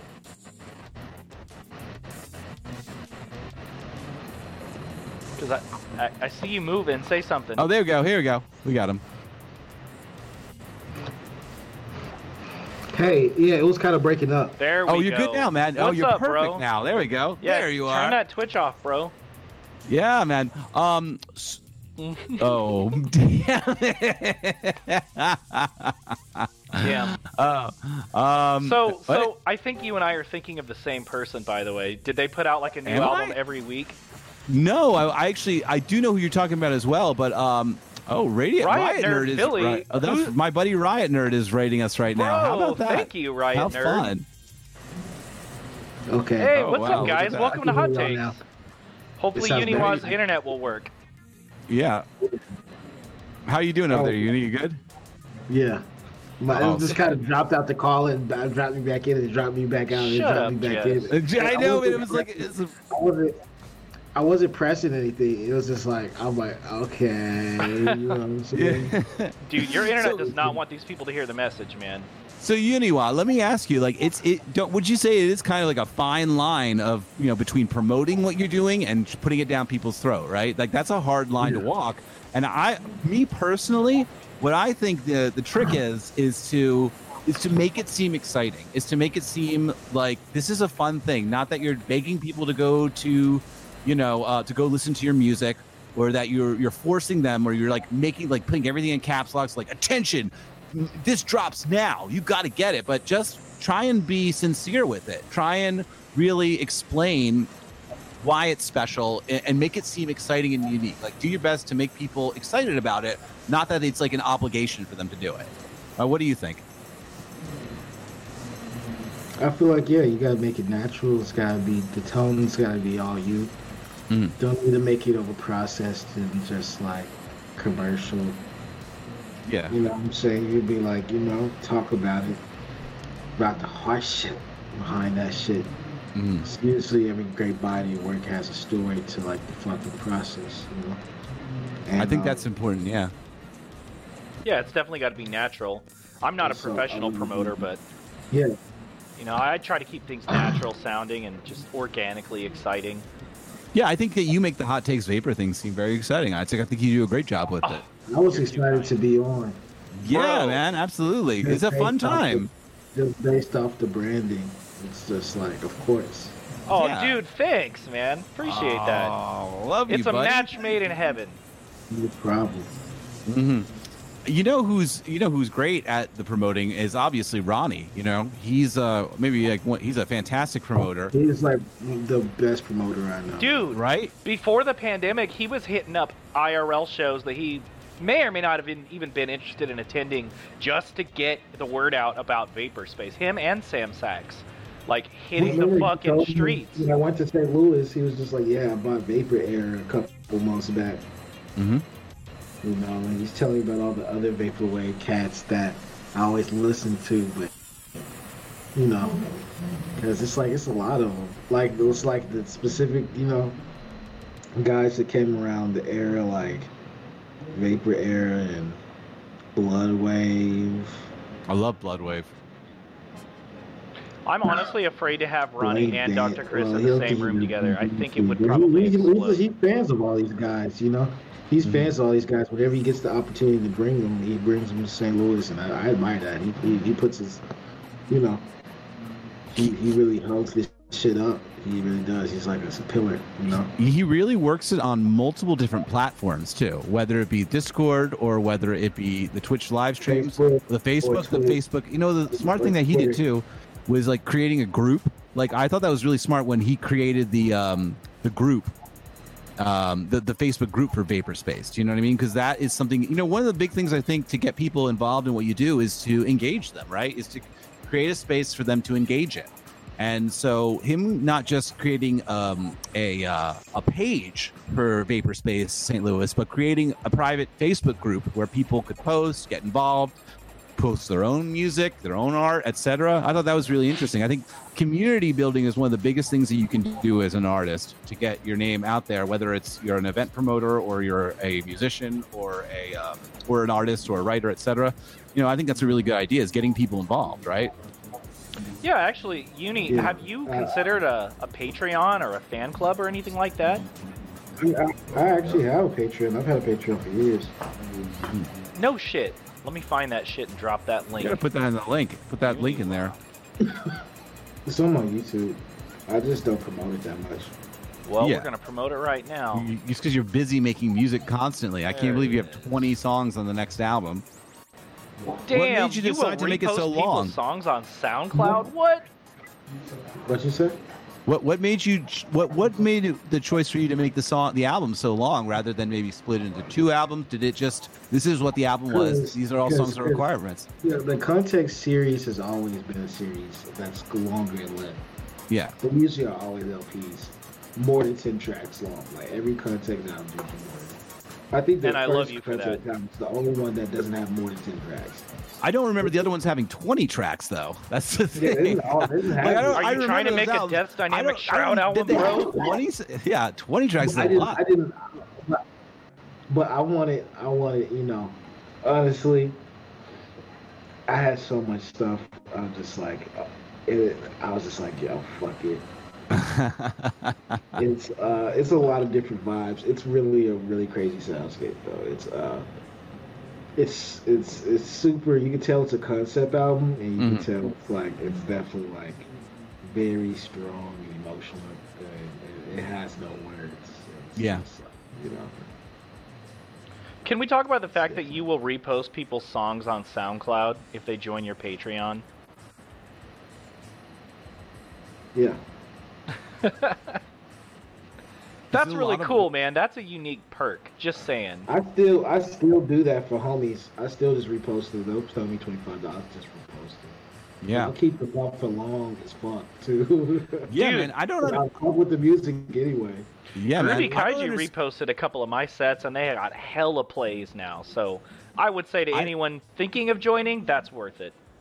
I don't understand people who don't do that, who don't repost people's things, who are very selective with what they repost, or they just like, well, I can only do it so many times a day, or just not that often. I don't like people who safeguard their life. It's one thing. You don't want to overcrowd. Well, you do want to make it special. I mean, you bring up a valid point. Yeah, you don't want to overcrowd, but you do want to involve the people you care about. I also feel like. Exactly. You definitely want to. I know it's like there's so much like music you can find. It's like there's no reason to, honestly. Honestly, I don't think so. There's not the big reason to. I mean, at least with your likes though, you can like people's shit. It's one thing to not, you don't have to repost everything. I do, you don't want to clutter up your social media, you don't want to clutter up your SoundClouds or etc. But I mean, you can fucking go ahead and start liking people's stuff. It means a lot when you do it for people. You know what I mean? Honestly, one of my favorite ways to find new music but it's is a lot of peruse work too, because it's like a whole other job to do it. You know what I mean? It's one thing to make your own music and to promote your own stuff, but then it's like another job is okay, well now I gotta go support other people too, and it's I guess it comes with the territory. Yeah, I mean, I've always had an open ear to whatever's good, so. You know what I'm saying? Yeah. Well, I have a question for you about good. Do you think that there is such thing as objectively good or objectively bad? I asked Tech the same question. I hope you don't mind. What do you mean? So, with regards to art, is there such thing as objectively good music and objectively bad music? So objectively meaning that it's like it's a fact. It's bad. It's a fact. Not it's bad to you, but maybe not to somebody else. Oh yeah. Kind of. Yeah? Interesting. Okay. So what's a good example of some objectively good music? It's good and it's a fact.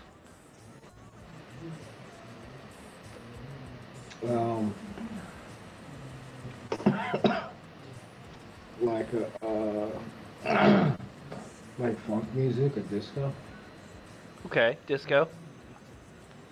It's a tough question though, right? Because it's like, well, this is objectively, because I know that like there's stuff that's objectively good to me, right? Like, and like I think that you kind of have to have that sense as an artist. If you're an artist, in my opinion, if as an artist, like you kind of have to be able to answer that question the way that you just did about like, yeah, there is. Because if you don't know what's good in your own mind, how are you going to make your own art? You know what I mean? You're just going to scramble around and you'll never know if it's good or not. And it's that sort of like, and like I would say the same thing that Uni's saying about like, yeah, there is objectively good, there is objectively bad, and like I really can't really point to a specific example at the moment, but I know for me, like this is good, this is bad, and I get, and I get the idea, and yeah, at the end of the day, I suppose everything is subjective, but in my mind, this is the objective bad, this is the objective good, and if I can't really draw that distinguishing point in my mind, then how am I supposed to make art? Because I won't be able to do it, because I'll have no idea what I like and what I don't like. So I think it's necessary to be able to answer that question like that and to say yes or no. There is good, there is bad. It's not me saying it for everybody else, but it's saying it for me. Is Uni? Is he still? I was there? gonna say I think we're losing him. Uni, are you still with us? Yeah. Damn. Fuck CenturyLink or Verizon or Comcast or whoever. Well, until Uni gets back, what do you guys think? Do you think that there is an objective good or there is an objective bad? Not gonna lie, I was not expecting that answer. Yeah, I'm here. Oh, yeah, he's back. Oh. And if you are back, I want to hear an example of some objectively bad music. Can you hear me?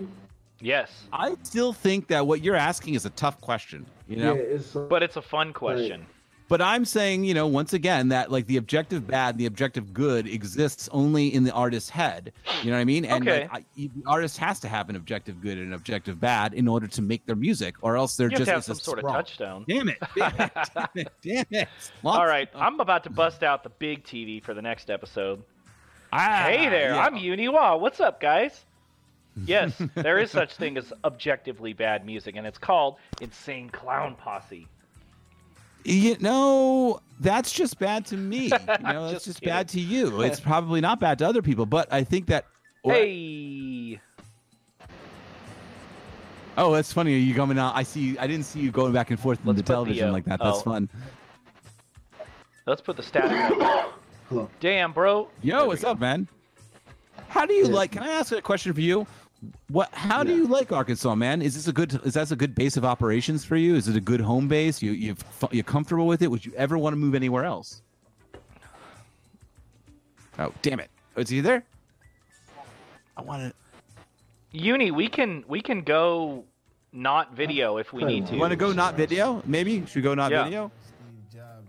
We could throw up the static, man, and we could just do like an audio. You want to throw up the static and we'll just do audio?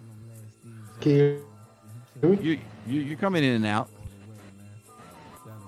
Yeah, shut your cam off real quick and see if that makes a difference. Shut your cam off. Let's see if we can just do with audio. All right. How are we doing now? Oh, that might be a little bit better. Can you hear me? Yeah, I can hear you. We'll miss your face, but I wish. Wait. So my question again is with Lil Rock. Is this a good home base of operation? Would you ever want to go somewhere else? Or do you really like it there? Is it perfect?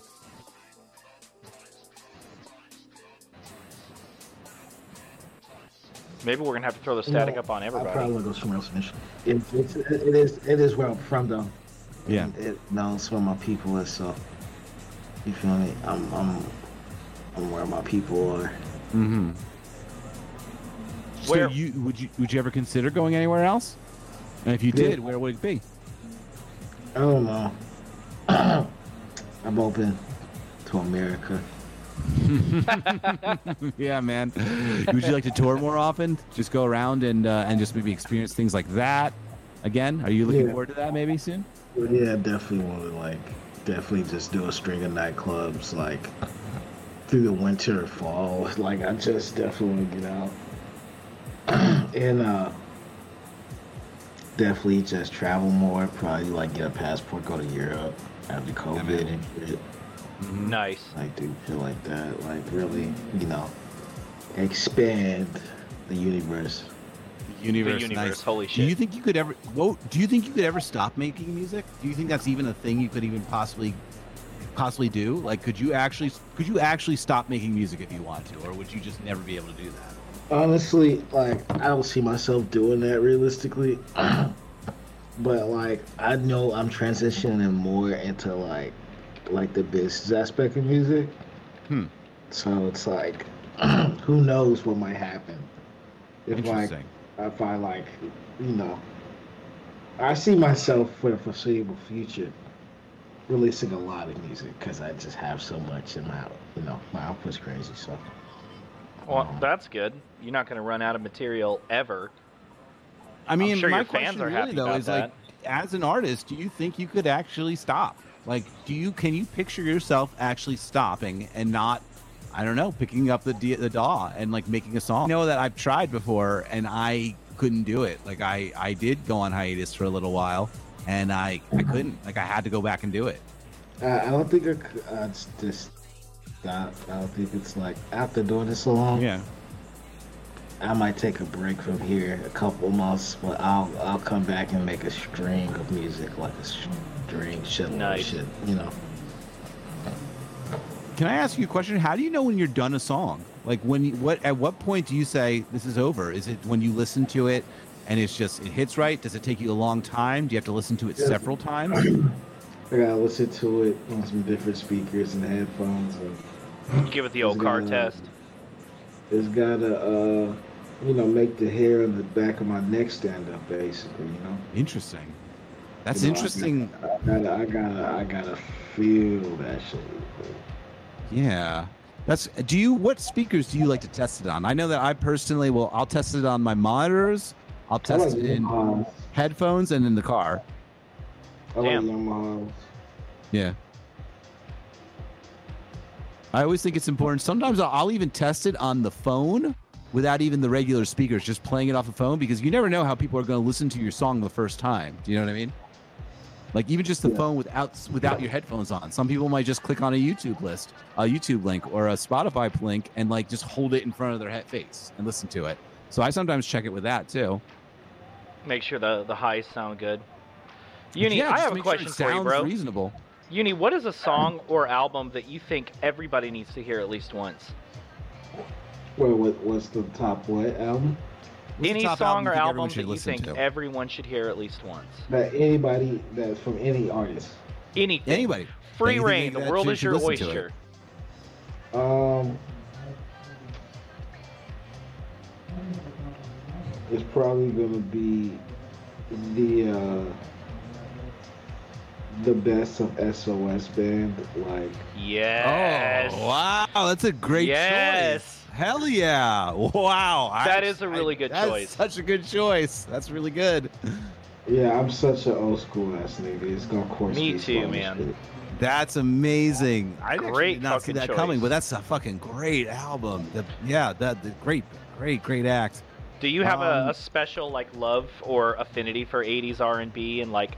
I do. It's very deep. It runs in my veins. It wakes me up at night. Interesting. I smoke to it. I just live hell yeah. life to it. I've always been a huge Alexander O'Neal fan once I started getting into it. Yeah, like Luther Vandross and fucking the SOS Band and Loose Ends and Prince and Morris Day at the time and Roger and Zapp. I could really go forever. Yes. Go on, man. That's awesome. That's amazing. So that's the big inspiration for you. That's I pay awesome. attention. I pay attention to the music I like. I really, study that shit and take it in. Those guys all have something you can learn from. Also, even earlier acts like the Isley Brothers and Earth, Wind, and Fire, and the Commodores and the Temptations and the Spinners. Mm-hmm. Do you find yourself being drawn to specific instruments or sounds or techniques or? I do. Those very, very soul R&B. Sometimes it sounds like it has gospel influences. Yeah, you're not wrong. Stuff like that. It's like the stuff that's definitely like just got strong emotion. Like you listen to. I completely agree. When you listen to, like, say for instance, Loose Ends. Yes, hanging on a string. Hanging on the string, right? You listen to or you listen to the 999 is not a service. Like, they fucking I miss. Why don't you pick up the telephone? Oh man, you know what I'm saying? Like that's what I love about that era. It's like their synergy is so fucking great. It's so emotional, dude. It's so like over the top, but in the best way. Oh god, it really is over the top.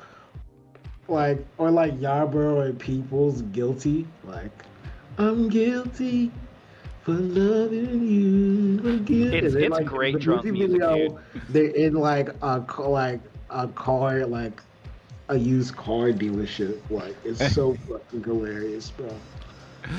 It's such a fun vibe, though. Do you know what I mean? Like, I love that exaggeration of feelings. You know what I mean? That they do in those very songs. melodramatic.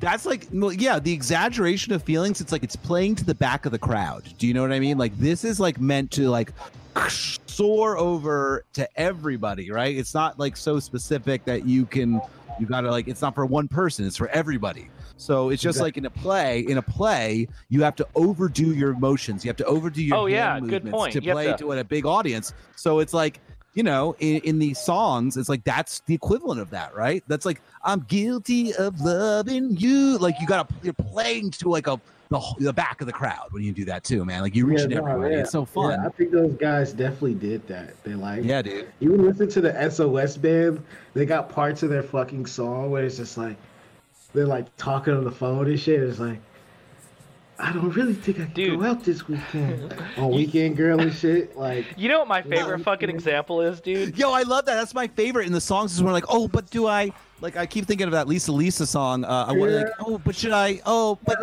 maybe if he comes at me. That shit is the Roxanne, that big ass Roxanne track from the 80s too. Yeah, like, yeah.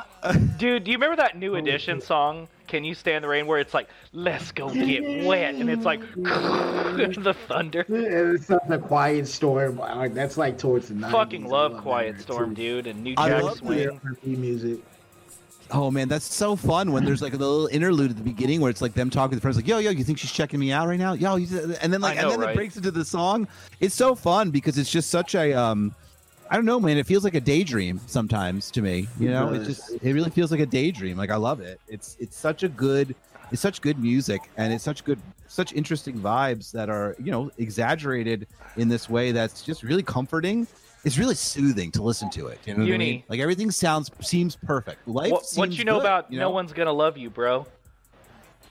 No. What you know about No One's Gonna Love You? Oh yeah, you know some of those songs I sampled, dude. But yeah, like, nice. Still say yeah. That's how you know this man got taste. Yeah.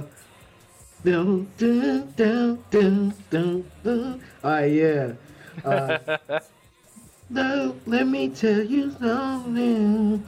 You're gonna have to start dropping some links. Because I've been listening to this shit since I was like younger.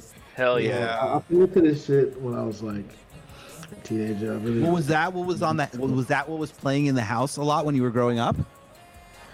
You know, not really. It was more gospel. Oh, I got a really good question for you when you finish your thought. It's more like southern gospel music playing in like my house growing up. But when I got a hold of MP3 players, when I got a hold of MP3 players and I got a hold of iPod, I was bumping that. Oh wow! So was that the first time that like what put you in contact? Was like where you're like as soon as you got your MP3 player, you're like, this is what I want to put on that MP3 player. Like I can't wait to get this and listen to whatever I want. When I was back in middle school, my uncle put a bunch of older music on my MP3 player, older hip hop. Wow! Right. What you know about this, young blood? R&B, 90s R&B, 90s hip hop, like jazz, contemporary, all that stuff. Wow! He hooked you up.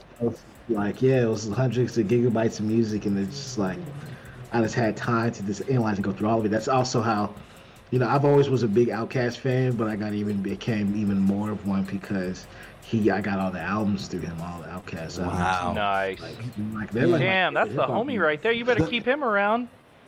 those people that like spark us, that like, you know, that like Yes. enter our lives and like, here you go, and like give us the music, like that is such an important experience to have Yes. that person who really starts the fire, who like gives you the album or gives you the MP3 and loads it up for you and be like, you're gonna like this, check it out. Really, this was like hundreds of gigabytes. They'll put you onto this. Wow, hundreds of This was gigabytes. No, like, this is like a large exchange. You know, like the computers I had Yeah. before that had all my music that I was listening to Kanye and Rick Ross and shit.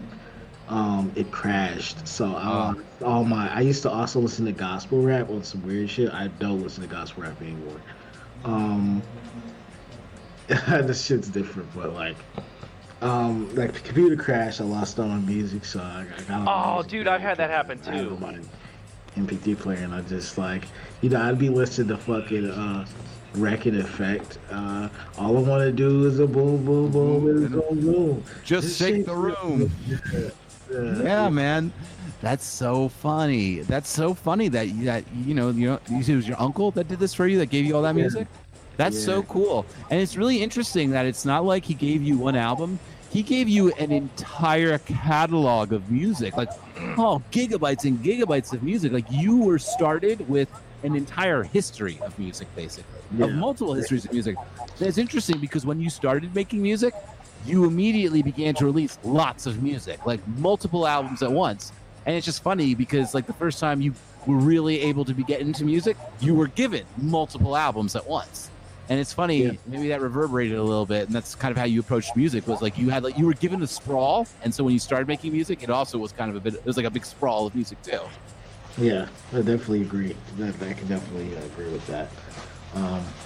Yeah, that definitely was a big thing for me, being able to stay up at night and listen to all that. And, Wow. I you can't know, even imagine.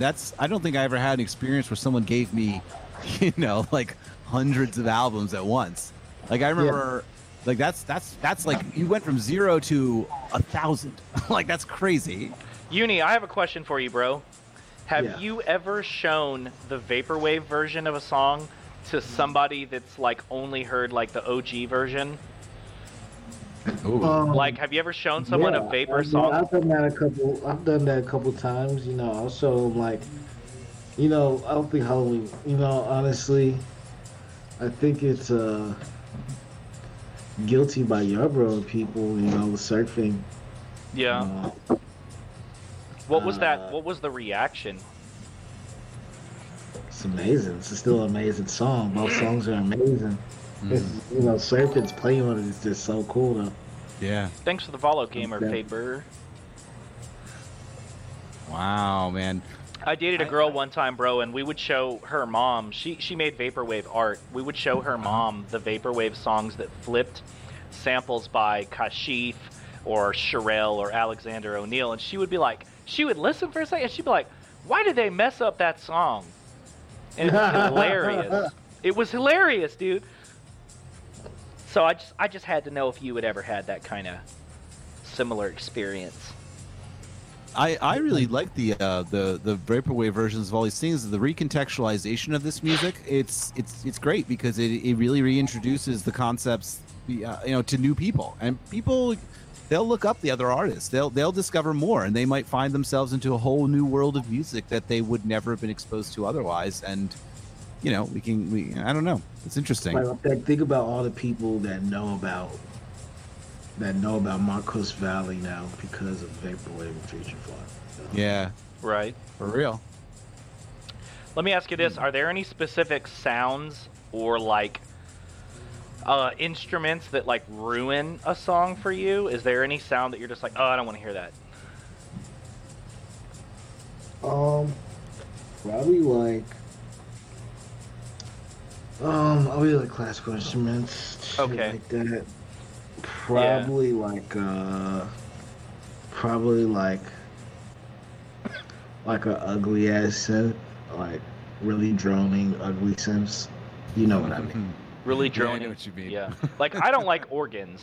I'm just really don't like the way they Not sound. organs? So I really don't, I man. don't like detuned synths. You don't like Like, detuned synths synths. that are too detuned and too chorused out. Like that shit's too much. Sometimes it's a bit overdoing it when they do that. Like a little bit of detune goes a long way. You don't need to pull it all the way down. Like a little bit of detune 2 oscillators, a little bit, and like you'll get a nice wide sound. A little bit of chorus on top. That's salt. It's like, just don't gotta make it like. Damn, we got a hot take in the chat. My homie Vance Farplane says, many good 80s songs are ruined by sax solos. Oh, I don't know about that. I think the sax solos are the best thing about 80 songs, though. Just saying. Wow, yes, that is a hot take. I love the sax solos. Like, what the fuck? Wow, man, Uni's been so chill the whole interview, and then I just heard him say, "What the fuck is that?" Yo, the sax solos, like, fucking. Didn't Bill Clinton come out and just play saxophone and got elected as president? That's how he got elected. Yeah, yeah, but he did. He came out there and he did huge. Bill Clinton was a big sax player. I'm from Arkansas. I like the saxophone. Dude, MIDI sax is amazing too. I don't care what y'all say. I think it's adds so much texture and depth to an 80s song, a 90s like soul R&B jazz song, like especially like the really contemporary jazz and shit. Like it makes you just feel like, damn, like I'm really lost in like the cosmos or some shit. Like, I think it makes me just peer into myself. Like I just like listen to the sax solo hit. I just be thinking about life and shit. It's interesting. Wow, so you really connect with it. You know, the saxophone is an interesting instrument because it's a very playful instrument too. Like you can move through it very quickly. You know, it's got all the different valves on it, so you can move it really quick. It's based in out of jazz, and I love jazz. I love John Coltrane and Miles and Mingus. Yeah. So how do you know when a song is particularly stanky? How do you know when a song is particularly what? Stanky. You said stanky? Stanky. In a good way or a bad way? I mean, I don't know. I heard somewhere that people that listen to a lot of jazz will say, like, if the song's really good, instead of it slaps or it kicks or it fucks, it's stanky. I've never heard that. You never heard that? Okay. Yeah, we just snap. You just... Isaac LMAO, Isaac being white as fuck. Somebody that listens to jazz said that.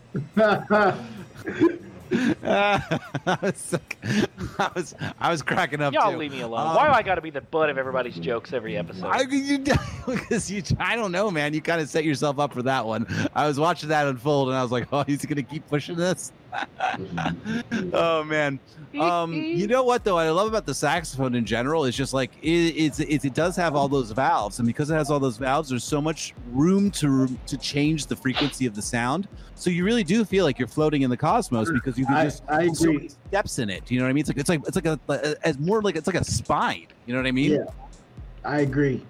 I definitely agree, and I agree with Enrail when he said saxophone is the sexiest instrument. When I hear saxophone and a jazz contemporary song from the 80s, it makes me want to definitely have the sex. It makes you want to sex. Have the sex. You know what I mean? Makes Not me just wanna... engage with the sex, but have the sex, man. Because it's a sexy goddamn instrument. It's like passionate love making, like instrument, like. Yeah, man, it really is a passion. Like, I don't think you can really accomplish as much with a lot of other wind instruments because just the saxophone has, I've said it like 3 times now, but so much depth, right? Because you can, you know, you're altering this. You know what's very sexy about the saxophone too is like, unlike a lot of other wind instruments, which maybe only have like 3 or 4 valves, you really caress the saxophone. You work up and down the entire instrument. You know what I mean? God, somebody clip this. Sexual. You know, it's pretty sexy, man. Like the act of moving a saxophone means moving your hands up and down the instrument. It's definitely like you're fucking the saxophone. It's like you're fucking the I'm glad you said it and I didn't. Yeah, because every time I have sex, I go. You know, I really feel that in my spirit. And, yeah, dude.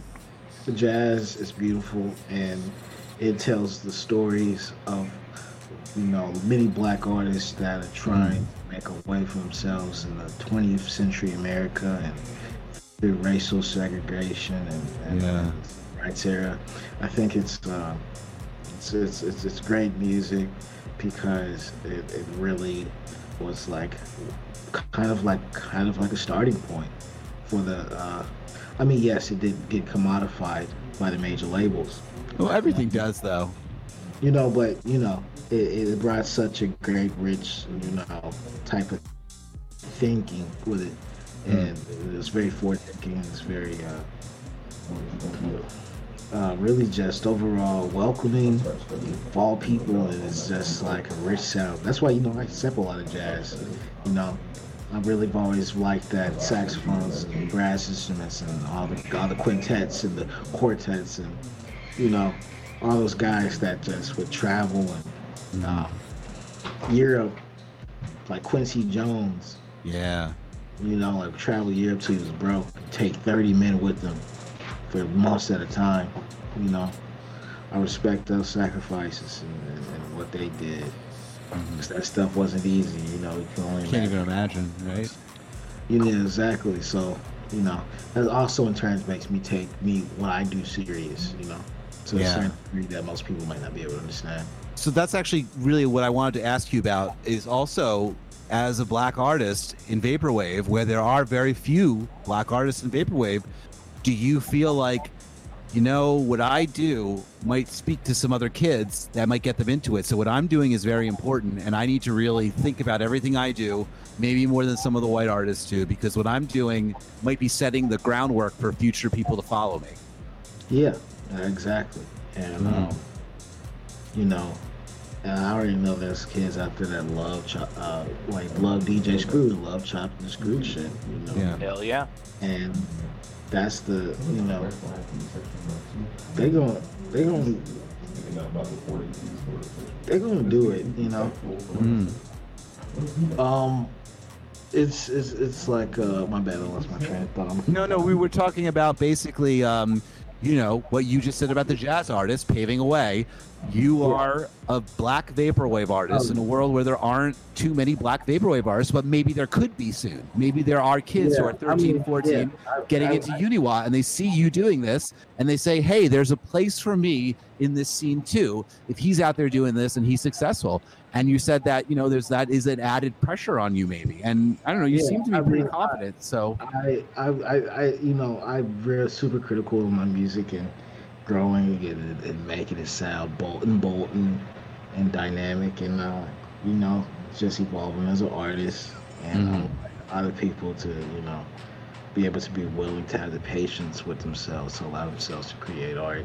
They see a testament of what I had lived my life, and they can find their own way that they can adapt to it. They might learn something from me. I don't know. So you think about that though when you make music and when you tour. You actually you do think about somebody could look at me. I better take all this very seriously. I maybe have a little bit more pressure on me because of this too. Yeah, exactly. Yeah. Quiz has a really good question. Is there someone who you feel is influential or important to Vaporwave stylistically that is not getting their due respect? What did you say? He says, is there anybody who's very important to Vaporwave that isn't really getting their due, like stylistically, is a big influence, but people don't talk about enough? Let me see. Who's influential to you? Honestly, I really like I really like the guys I came in with. Of course, I might be mispronouncing some names sometimes. Fiber. Alex is great. Alex has DJ'd T-Show before. Super Sex, Oh yeah, that's great too. Just played a Super Sex song. Groovy, you feel me?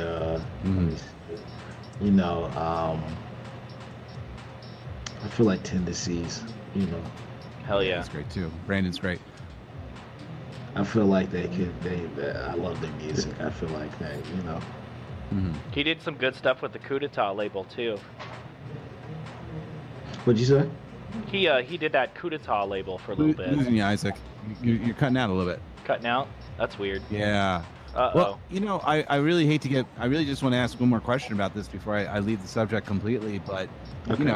are you doing okay? Do you feel okay with that pressure that you have about maybe being a black artist, and thinking about that other artists might follow you the same way you talk about jazz? Are you okay with that pressure? Does it ever get to be a lot? Do you even think about it at all that much? Or last thing I want to ask about that, just want to know personally. Yeah, I mean, you're always going to think about certain type of pressure, Yeah. And it's really just about trying to have as much fun with what you love, and Nice. making sure that I try to look at it like this. Yeah. With the pressure that I've always realized it would come, the Yeah. more I take it serious, the more people that will pay attention to what I do, and I still have to be able to be so bound to what I love to do, and also have the patience and just the overall commitment to be able to just see it all the way through. Wow. That's beautifully put, man. That was very beautifully put. Yes, it was. Say, since we got like 5 minutes left, I don't know if you guys Shoot. can hear me. I'm sorry, but, man. Wow, has it already been 2 hours? I know, right? So damn. one of our All favorite right. things to do, and I hope you guys can hear me. You mentioned I was cutting out a little bit. You're back, Isaac. You're back. You're good, man. Good. Uni, one of our favorite things to do is to like spend the last 5 minutes just shouting people out. And I feel like before Chris and I kind of, talk about what's going on in our lives, we would love for you to take as much time as you want to just promote anything you want, shout out anyone you want, talk about anything you want. Yeah. Shouts out all the homies in the chat, of course. Shouts out all the homies in general. Mhm. The album out Friday, Thursday night, 12 a.m. going into Friday morning. Context 4, 20 songs long. Yeah, and shouts out, like I said, everybody in the chat: Ronnie, Luxury, Groovy, Quiz.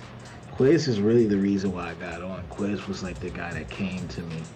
It was like, hey, Skeleton wants you to see if you want to be on his podcast. And I was like, sure, of course. I fuck with Skeleton music, so I was like, why not? Thanks, man. I thank you, Quiz, for reaching out to Uni. I really appreciate that. Yeah, Quiz told me, because I was talking to Quiz about it, and he's like, yeah, I talk to Uni all the time. I'm like, oh my God, could you please ask him if I would love to have him on. I'm a huge fan and friendly with Uni, but you probably talk to him more than I do. That's great, man. I fuck with you hard too, man. I fuck with your music hard. Thank you. Thank you. And Pacific Plaza. Hell shouts yeah. out Pacific Plaza. You feel Big me? love for Alex. MRail, Molo. I hope Molo's doing better with that. I saw that she got COVID. I hope she's doing good. Love her. She's such a great, cool, bright person in the whole community. Oh yeah, DS dude. That's the homie right there. For sure. A lot of Rosewood people. I'm loving it. Yeah, it's lit, man. Anything else you want to shout out? Or are you good? Yeah, that's all. Shout out Isaac, you, do you have man. anything you want to shout out? Other than Uniwa, thank you so much for joining us tonight, man. This has been so much Easy, fun. Thank you again, Tech Honors, for rating us. Thank you to Riot. What was it? Riot Nerd Philly, I think. That's a friend of yours, right, Chris? Riot Nerd's a promoter in Philadelphia. Yeah. Hell yeah, Riot Nerd. Thank you Yeah, so they for rated us. rating Thank you. us. Thank you. Thank you. Thank you Riot for Nerd. everyone that tuned in. We have got some really cool things coming down the pipeline. We've got an upcoming show that is going to be after the next Vapor Space. Some details a little fuzzy. I do not have the trailer ready to go, DS dude. I'm sorry. I owe you an apology. Ooh, losing you. I have. You guys can't hear me? Can't. Oh, that's weird. Wait, now I can. Oh, okay. Stay right there and talk. Stay right there. Stay Don't- right here. no, Maybe stay forward. Go forward. Maybe there's something wrong with my mic. Now stay there and don't move and talk. Oh, that's weird. Okay. Just stay right there and talk. Maybe I need a new mic. We got a Rosewood event coming up. May 8, I believe, Saturday, May 8. Is that correct, guys? We got a new Rosewood show, a Rosewood Balance, coming up. We're going to have some cool IRL Titan Radio homies playing a show. Promoting is about to start really soon. I have embarrassingly not figured out how to play video on here yet, but that's my project for next week. Epirita has designed some pins for hot takes, and like a dummy, I don't have pictures of them, but Epirita has designed some pins that we will have a way for you guys to let us know if you want one. No cost, personally. If you want one, let me know, and we'll get you one. If you want to donate, you can, but we'll have some details worked out on that by next week, by 2 weeks from now. So tune in May 8th for the next Rosewood show. I've got a really cool set coming up for a show after that with visuals by Luxury Elite. And she has finished the visuals already, and they are amazing. I cannot wait for you guys to see them. It's an Outrun synthwave set with a bunch of like classic archival commercial footage. You guys are gonna love it. But anyways, we'll find a way to broadcast to show pictures of what the pins look like next time. Yes, can't wait to see them. Over to you, Chris. Okay, so I guess I'll just promote what I have coming out most soon. So I've got the Winter Quilts O Discordia remix album. I'm going to be featured on that. It's going to be featuring remixes by me, Tokyo Wanderer, Donor Lens, and Alpha Chrome Yayo, Cell Shade, and everyone's favorite Hong Kong Express. And also, I'm also have a remix for Pop Culture coming out soon that I'm almost done working on. I also have a new single coming out called Vapor Never Sleeps. That'll be out soon. And I guess next week, Ming Curry is releasing his album. And Ming Curry I believe that was going to be the first album released on a Game Boy Advance cartridge as well. Holy and that's shit. a visual album he put together as well. And I am featured doing vocals on that. And I got a bunch of other stuff coming up, but I'm only going to announce the stuff that's coming up most, and that's what's coming up most soon. All right. I love it. Hey, do you want to introduce our guest? I actually don't know who we're going to... we don't know who we're going to have? No. I don't know. So it's just going to have to be a surprise. He might not be May able to 10. do it right away either now, so we'll talk about it. Yeah, all right. So it's a surprise who our next guest is going to be. But best believe there will be some promoting. Yeah, I don't have... I'm not as smart as you think I am, Daniel. I don't know how to do that. So that'll be my project for next week. Yeah. All right. Yeah, but we obviously have a very long queue for Vaporwave, a hot take show, and you guys are all on it for the most part. You people asking to be on it. Yes, you guys are all on the queue. You better believe it. But we're just working through it. We got it, guys. We'll get to everybody eventually, but there's just a really long queue at the moment. But and we do this only every 2 weeks, so we'll get to you. Absolutely. We love you all, and you're going to be on it. And anything else, Isaac? No, thanks again, Uni. And does anyone know if 3D Blast is live right now? Yeah. Who should we raid? Should we raid 3D Blast or somebody else? Oh, perfect. All right. All right. Uni, thanks a lot for being here again, man. You can go to bed, and thank you very much, buddy. Big fans, love you very much. Really appreciate you coming on here and sharing all that wonderful advice with us and the wonderful, ruminations that you had and all the insight that you were able to share with all of us. And we really, really, really appreciate it. Thank you, man. Thank you for having indeed. me. I really, really like this engagement. Yeah, dude. We got to talk more about 80s R&B at some point. We got to do a show. We'll do a show. We'll all hang out IRL at some point soon. I know it. All right. I'm definitely trying to do that and try to, DJ and just, We'll be there, man. You'll come do Terminally Chill. Trust me, man. You'll fucking love this party. Wait till you see how it pops off. Okay, man. Thank you. All right, everybody. Thanks again for being here, and good night.